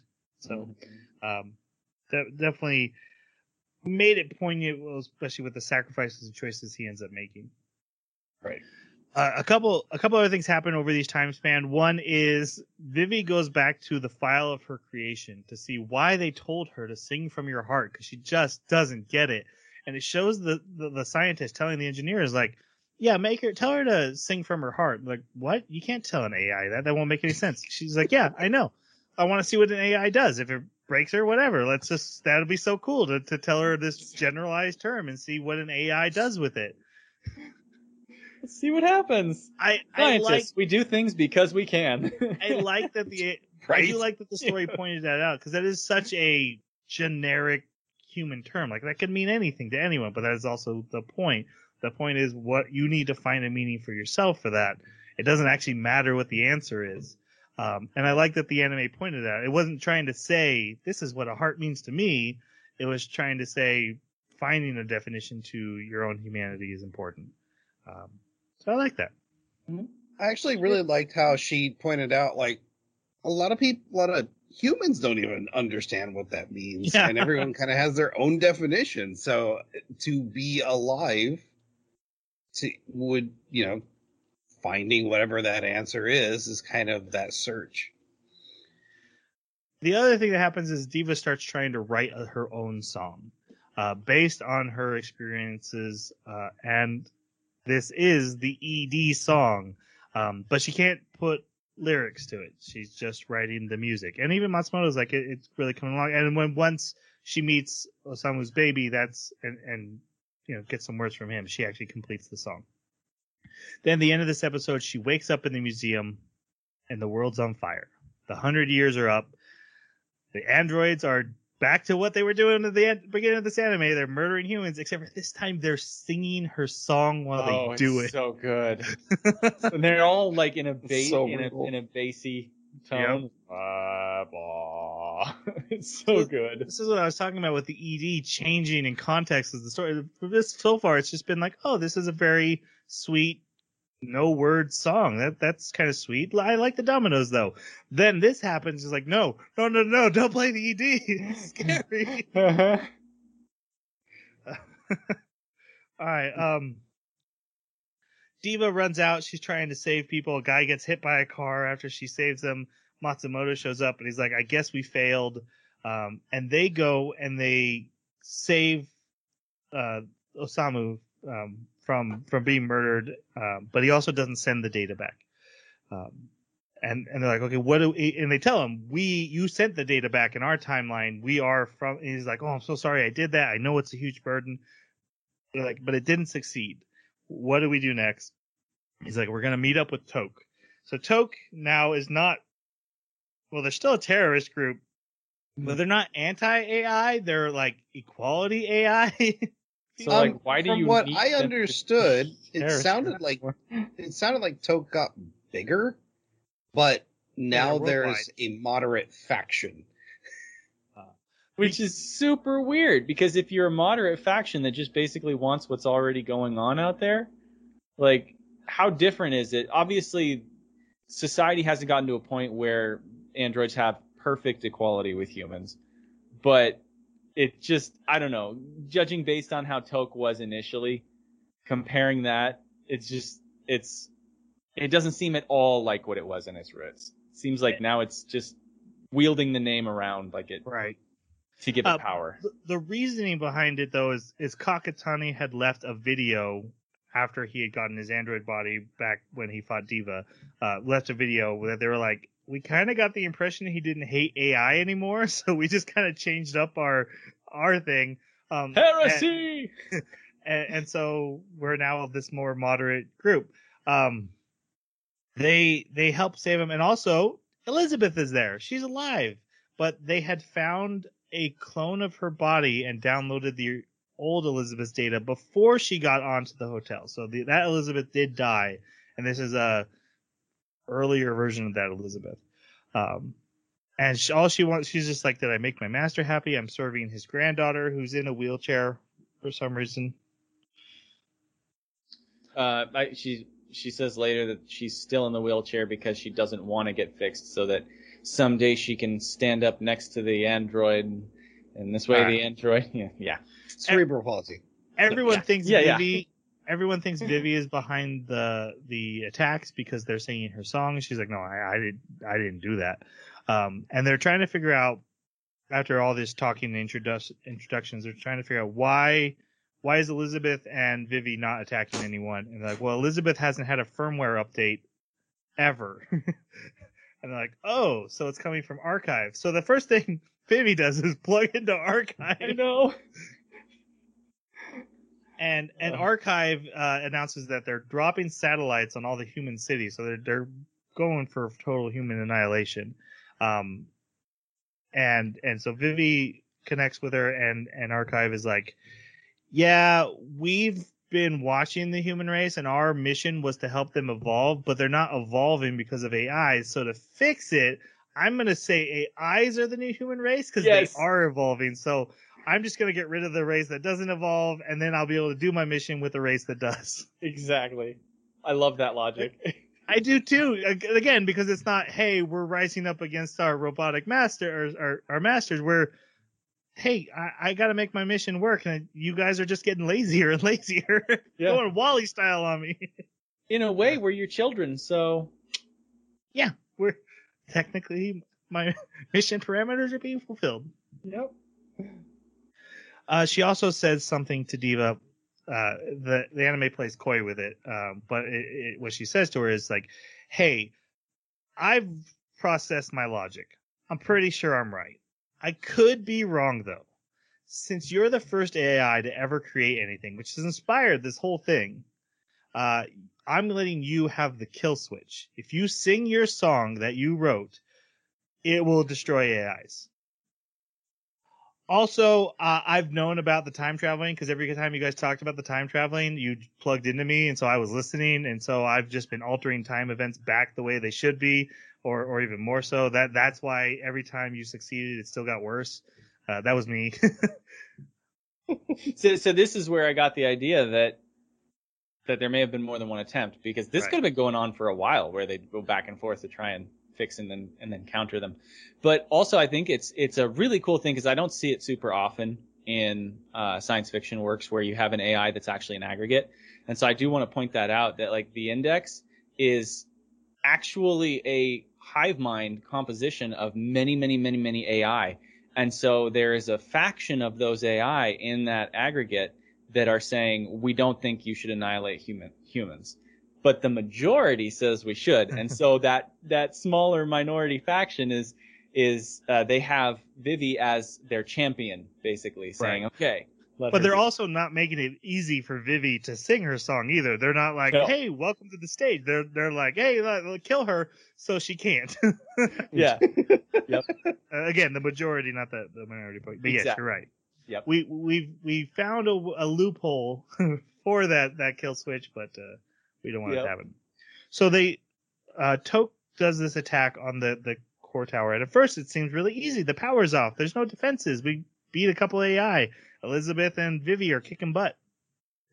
And then the power comes on, and the walls start Star Wars crushing style, except for very successfully. Man, so many guards are like falling into the floor, and crunch.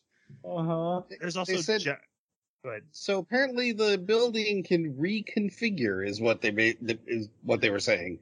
It's like reconfiguration in progress. And there's giant androids that they have to fight. And then the leader of Toke, Kakutani's granddaughter, she ends up opening the doors for him, but as she's getting murdered by an android that looks just like her grandfather, with half his face gone. Yeah. And she like asked him like, "Are you happy?" or something like that, and he just bam. Done. Yeah, he's like, "May I ask?" She says, "May I ask your name?" Yeah, that was it. Bang. So we get the Matsumoto hover ship again. They fly into the core. All these drones are chasing them, and there's also an evil Matsumoto cubes going after them, who makes them wreck. So Elizabeth dives after it, and then all you see is explosions, so she's dead. And this is where Vivi reveals that if she sings, it'll save everyone, and she doesn't. And the satellites crash and wipe out humanity. And Matsumoto's like, you could have. Like, you're the person who could save the world. But also, Osamu had gone back to his facility and had kind of planned for, like, if this doesn't work, we can do it one more chance. He's like, give me your data. I'll send you back to when the uprising started. Don't save me this time. Go straight to Toke, and then you'll have your chance to actually stop it. So he sacrifices himself, and So yeah, we start back at the beginning of this day, and then they go straight to Toke. They're like, "Hey, the satellites are gonna come. Here's everything that's gonna happen. We're on your Why side." didn't he send her back a little sooner? Why didn't he send her back to the He start said of the something day? about, like, I can only send you to a specific spot, I think. Maybe it was a power issue, or The amount of time he had to compile the data, because it sounded like he was spending his whole life compiling the data for the 100-year jump versus why doesn't he send her to the 100 years again? yeah. I mean, he could just hit Well, enter, right? Okay, yeah, it's because he had to then compile, like, from that moment, or, like, Oh, he had to from where compile he left her. off to that moment. He had to compile her. Yeah. Beforehand, he was always just sending Matsumoto. Yeah. So, okay, so he had to compile her. But once he compiled her, he could have just set a date. I don't know how it works. But in any case. But also, like, what's funny is, like, since they're not saving him this time, does that mean he sent the data back 100 years? So, like, this is just going to repeat again? Here's Actually, where the no. time travel stuff gets a little... If you pay attention, because she calls him on the phone, he doesn't hit the send button this time. He just dies. Oh. Okay. I did miss that. Yeah, in this third loop, he does not send her back again. And he even points out, like, I'm going to die. This is your final chance. There will be no reset this time. We're not going to make this a gimmick. Yeah. And then after watching Loki, does that mean, like, that timeline just continues on? Forever. All right. Yeah, so this time she doesn't join the tower attack, says goodbye to Matsumoto, tells him a joke. And Matsumoto's really come to see her as his partner, and he points out, like, you didn't do it my way once, but I couldn't have done it if it wasn't for you in your way. They really had this really nice, sweet moment. He's like, I've never gotten to hear you sing once, so this will be nice for me. She also calls the granddaughter and Elizabeth and says thank you and goodbye to them as they're going to the tower. And so they're attacking the tower, and it's going much better this time. Elizabeth shuts off the power, and they're able to make some distance while Matsumoto flies by himself up the tower. Meanwhile, Navi says, "Hi, Vivi. Don't do this. Yeah. Screw the humans." Which is weird because Navi seemed like she warned the humans, and she said she sent them away to try to save the ones who were in her audience. But she's also like, don't kill all AI for the humans. Mm-hmm. And makes herself look like the little girl from the first episode. Yes. Oh. So sad. But trying Vivi to appeal so hard. Yep. But Vivi goes on anyway.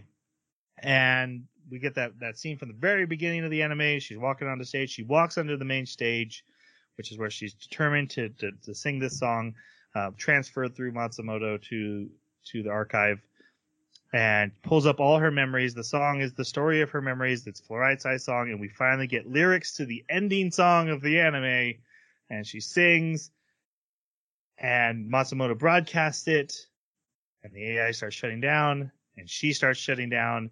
She dies mid-song. She doesn't even get to finish. It like she goes down. Everyone dies but Elizabeth. And then we see end credit scenes of like humans like coming out of the rubble and bashing robots in. But also the man she saved from a car this time stops someone from bashing an AI. And then we get a very ambiguous, open for interpretation, and we definitely need to talk about. Okay. What about the satellite was brought down onto her? One satellite still fell, and it went right to her, and so Matsumoto uses his last cube to crash into it and stop it. Which doesn't make any sense because she dies right after anyway, but I guess preserving her body is important to him. Finishing the kill switch, probably. Yep. Yeah. So, yes, you're right. And you don't know if Matsumoto has more cubes, but this very felt like this is my last cube, last sacrifice. Mm-hmm. This is me going out too. So basically everyone dies except for the humans. They're all fine. And then the final scene is, Vivi is sitting in a chair. She has short hair. Matsumoto comes in. She's like, who are you? He's like, I'm Matsumoto. It's time for you to go sing and make people happy. And she gets a big smile on her face and follows him out the whatever room she's in. And that's the ending. But you know what he doesn't say? What? With all your heart. He doesn't. What are you guys' thoughts on this ending? What do you think it means? That humans are trying again. because obviously there's some AI around. I think what I really appreciated about this ending was I could see a real easy way out for a writer to try and make people happy would be like, some workaround where Vivi, because she was given the kill switch, she didn't have to die. I liked that the consequence was, it's going to turn me off too. That was really impressive as far as writing. And, but as far as the ending, it seems that AI are around still. Yeah, I mean, Elizabeth survived, and other AI that are not connected to the archive, I'm pretty sure that they were okay as well. Yeah, like I said, if Jeremy owned an AI, it would be fine. It would be fine. It would be totally fine. Haven't been updated still on in its a old year or two. Windows. Yeah. But so my interpretation, because when I first saw it, the thought that hit my head was Robot Heaven. I'm like, oh, that's silly. And then I thought about it. I'm like, well, what if that is it? What if Archive like put all the AIs in their own computer world, and that's where Vivi will now continue on singing for the AIs in that world. Their bodies are gone, but they live in this heaven state. I like that. But there's no evidence for anything here. This is very much, how do you interpret it? Which is why I wanted to ask. This is you take it your own way scene. It almost doesn't fit in anything we see.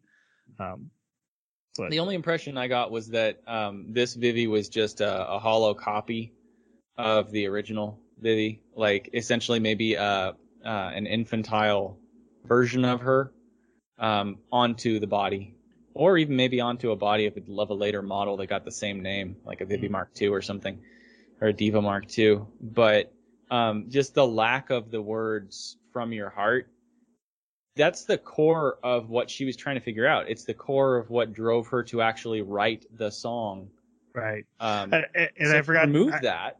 I forgot to mention her definition that she decides from your heart means all from my memories, from my life experiences, is to her. Again, that's not what's important. What's matters is she found a meaning, but it's the quest for the meaning is what drove her all this time. And so if she doesn't have her memories and she doesn't have the quest, she's just a hollow shell of what she once was. And I thought they captured that her smile was very different. We've never seen Diva smile like that. Never seen Vivi smile like that. She looked a little bit slack-jawed. And that could either be an innocent child who's genuinely mouth agape because they're happy to do something for the first time, or it could be someone that maybe wasn't given a full deck. And so that keeps AI safe, I don't know. It just definitely seems like a major downgrade if it's physical. Interesting to explore that. I will say I love that it's open for interpretation. I think that's a really cool way. One thing this anime did the whole way through was not bother explaining stuff, which we talked about that, Jerry, in the chat. Yeah. Wonder Egg Priority kind of went the other way when we talked about it. I was like, oh, you explain stuff and you ruin stuff. This was just like, it works. It's pseudoscience, and you don't need to understand it. Just have, imagine it, and we'll keep it plausible enough to not break, but that's all we need to do, and it works for me. Yeah. All right, let's go on to our final reviews. Jason, your pick, your first review. I came into this with a lower score in mind, just because I didn't. There was some stuff that I wasn't particularly happy about. Like I said, time travel usually bugs me. There's some logical inconsistencies here and there, and also like my vision of what AI decision making might lead an AI to do. After discussing it with you guys, I love this anime and how it is a complete package, and the story is so well told, and I love the ideas and the concepts presented. I have to give it a 5. This is a must watch. All right, Jeremy, where did you get it? I absolutely love this anime. It's one of my top anime now. If I was to look at it from a purely academic perspective, there are a lot of things, like you were saying, Jason, they just don't quite work. You know, if I was to rattle off a couple of them, one of them would just be the speed of processing that an artificial intelligence is supposed to be able to have. And we even get a couple of glimpses of this when Vivi is messing around in the archive and Elizabeth is sitting next to her and is like, hey, is this really a time for that? But Vivi's in the archive for quite a while, and she's only there with Elizabeth for a very short period of time. So there is a disparity between what's happening internally in the electronic brain versus physical time elapsing. And that's common with AI in science fiction, as they can process things far more quickly than humans can. So they run at two different speeds of time. There's a book.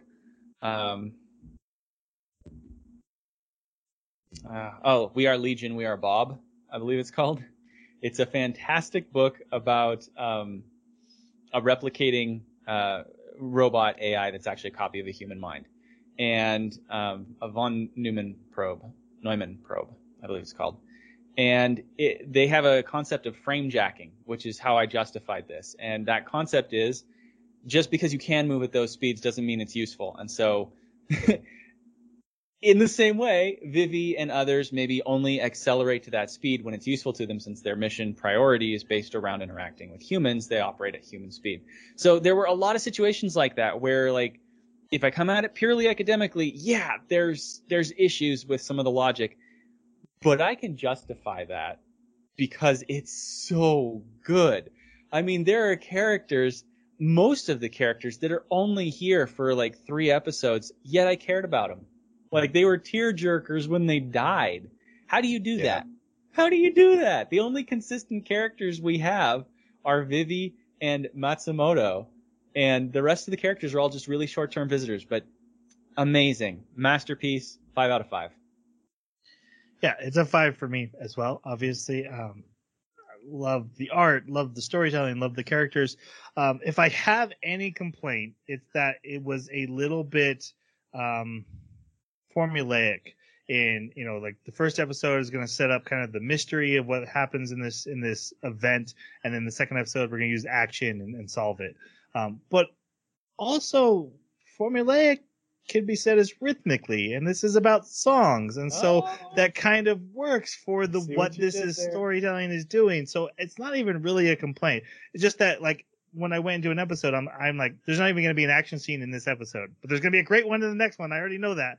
and then they kind of expanded to 3 episodes. With this, though, I'm starting to think, guys, that animes that aren't based on anything, they're just a single season, really good story on their own, no manga or light novel that's been running for 3 years that it's trying to interpret correctly or catch up to, might just have such a stronger impact than the other anime. It might just have this leg up.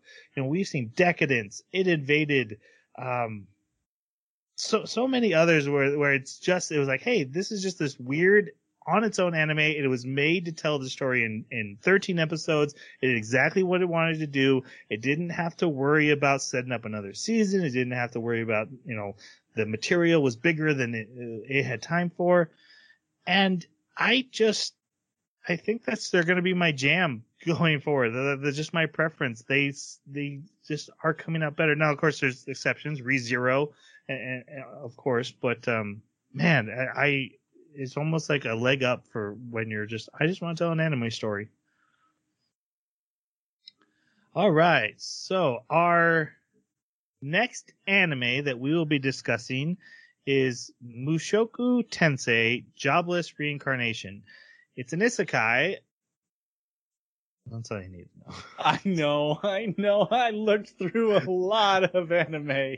You said. Oh wait, I thought we were watching a climbing anime. Yeah, I know. That was my troll pick.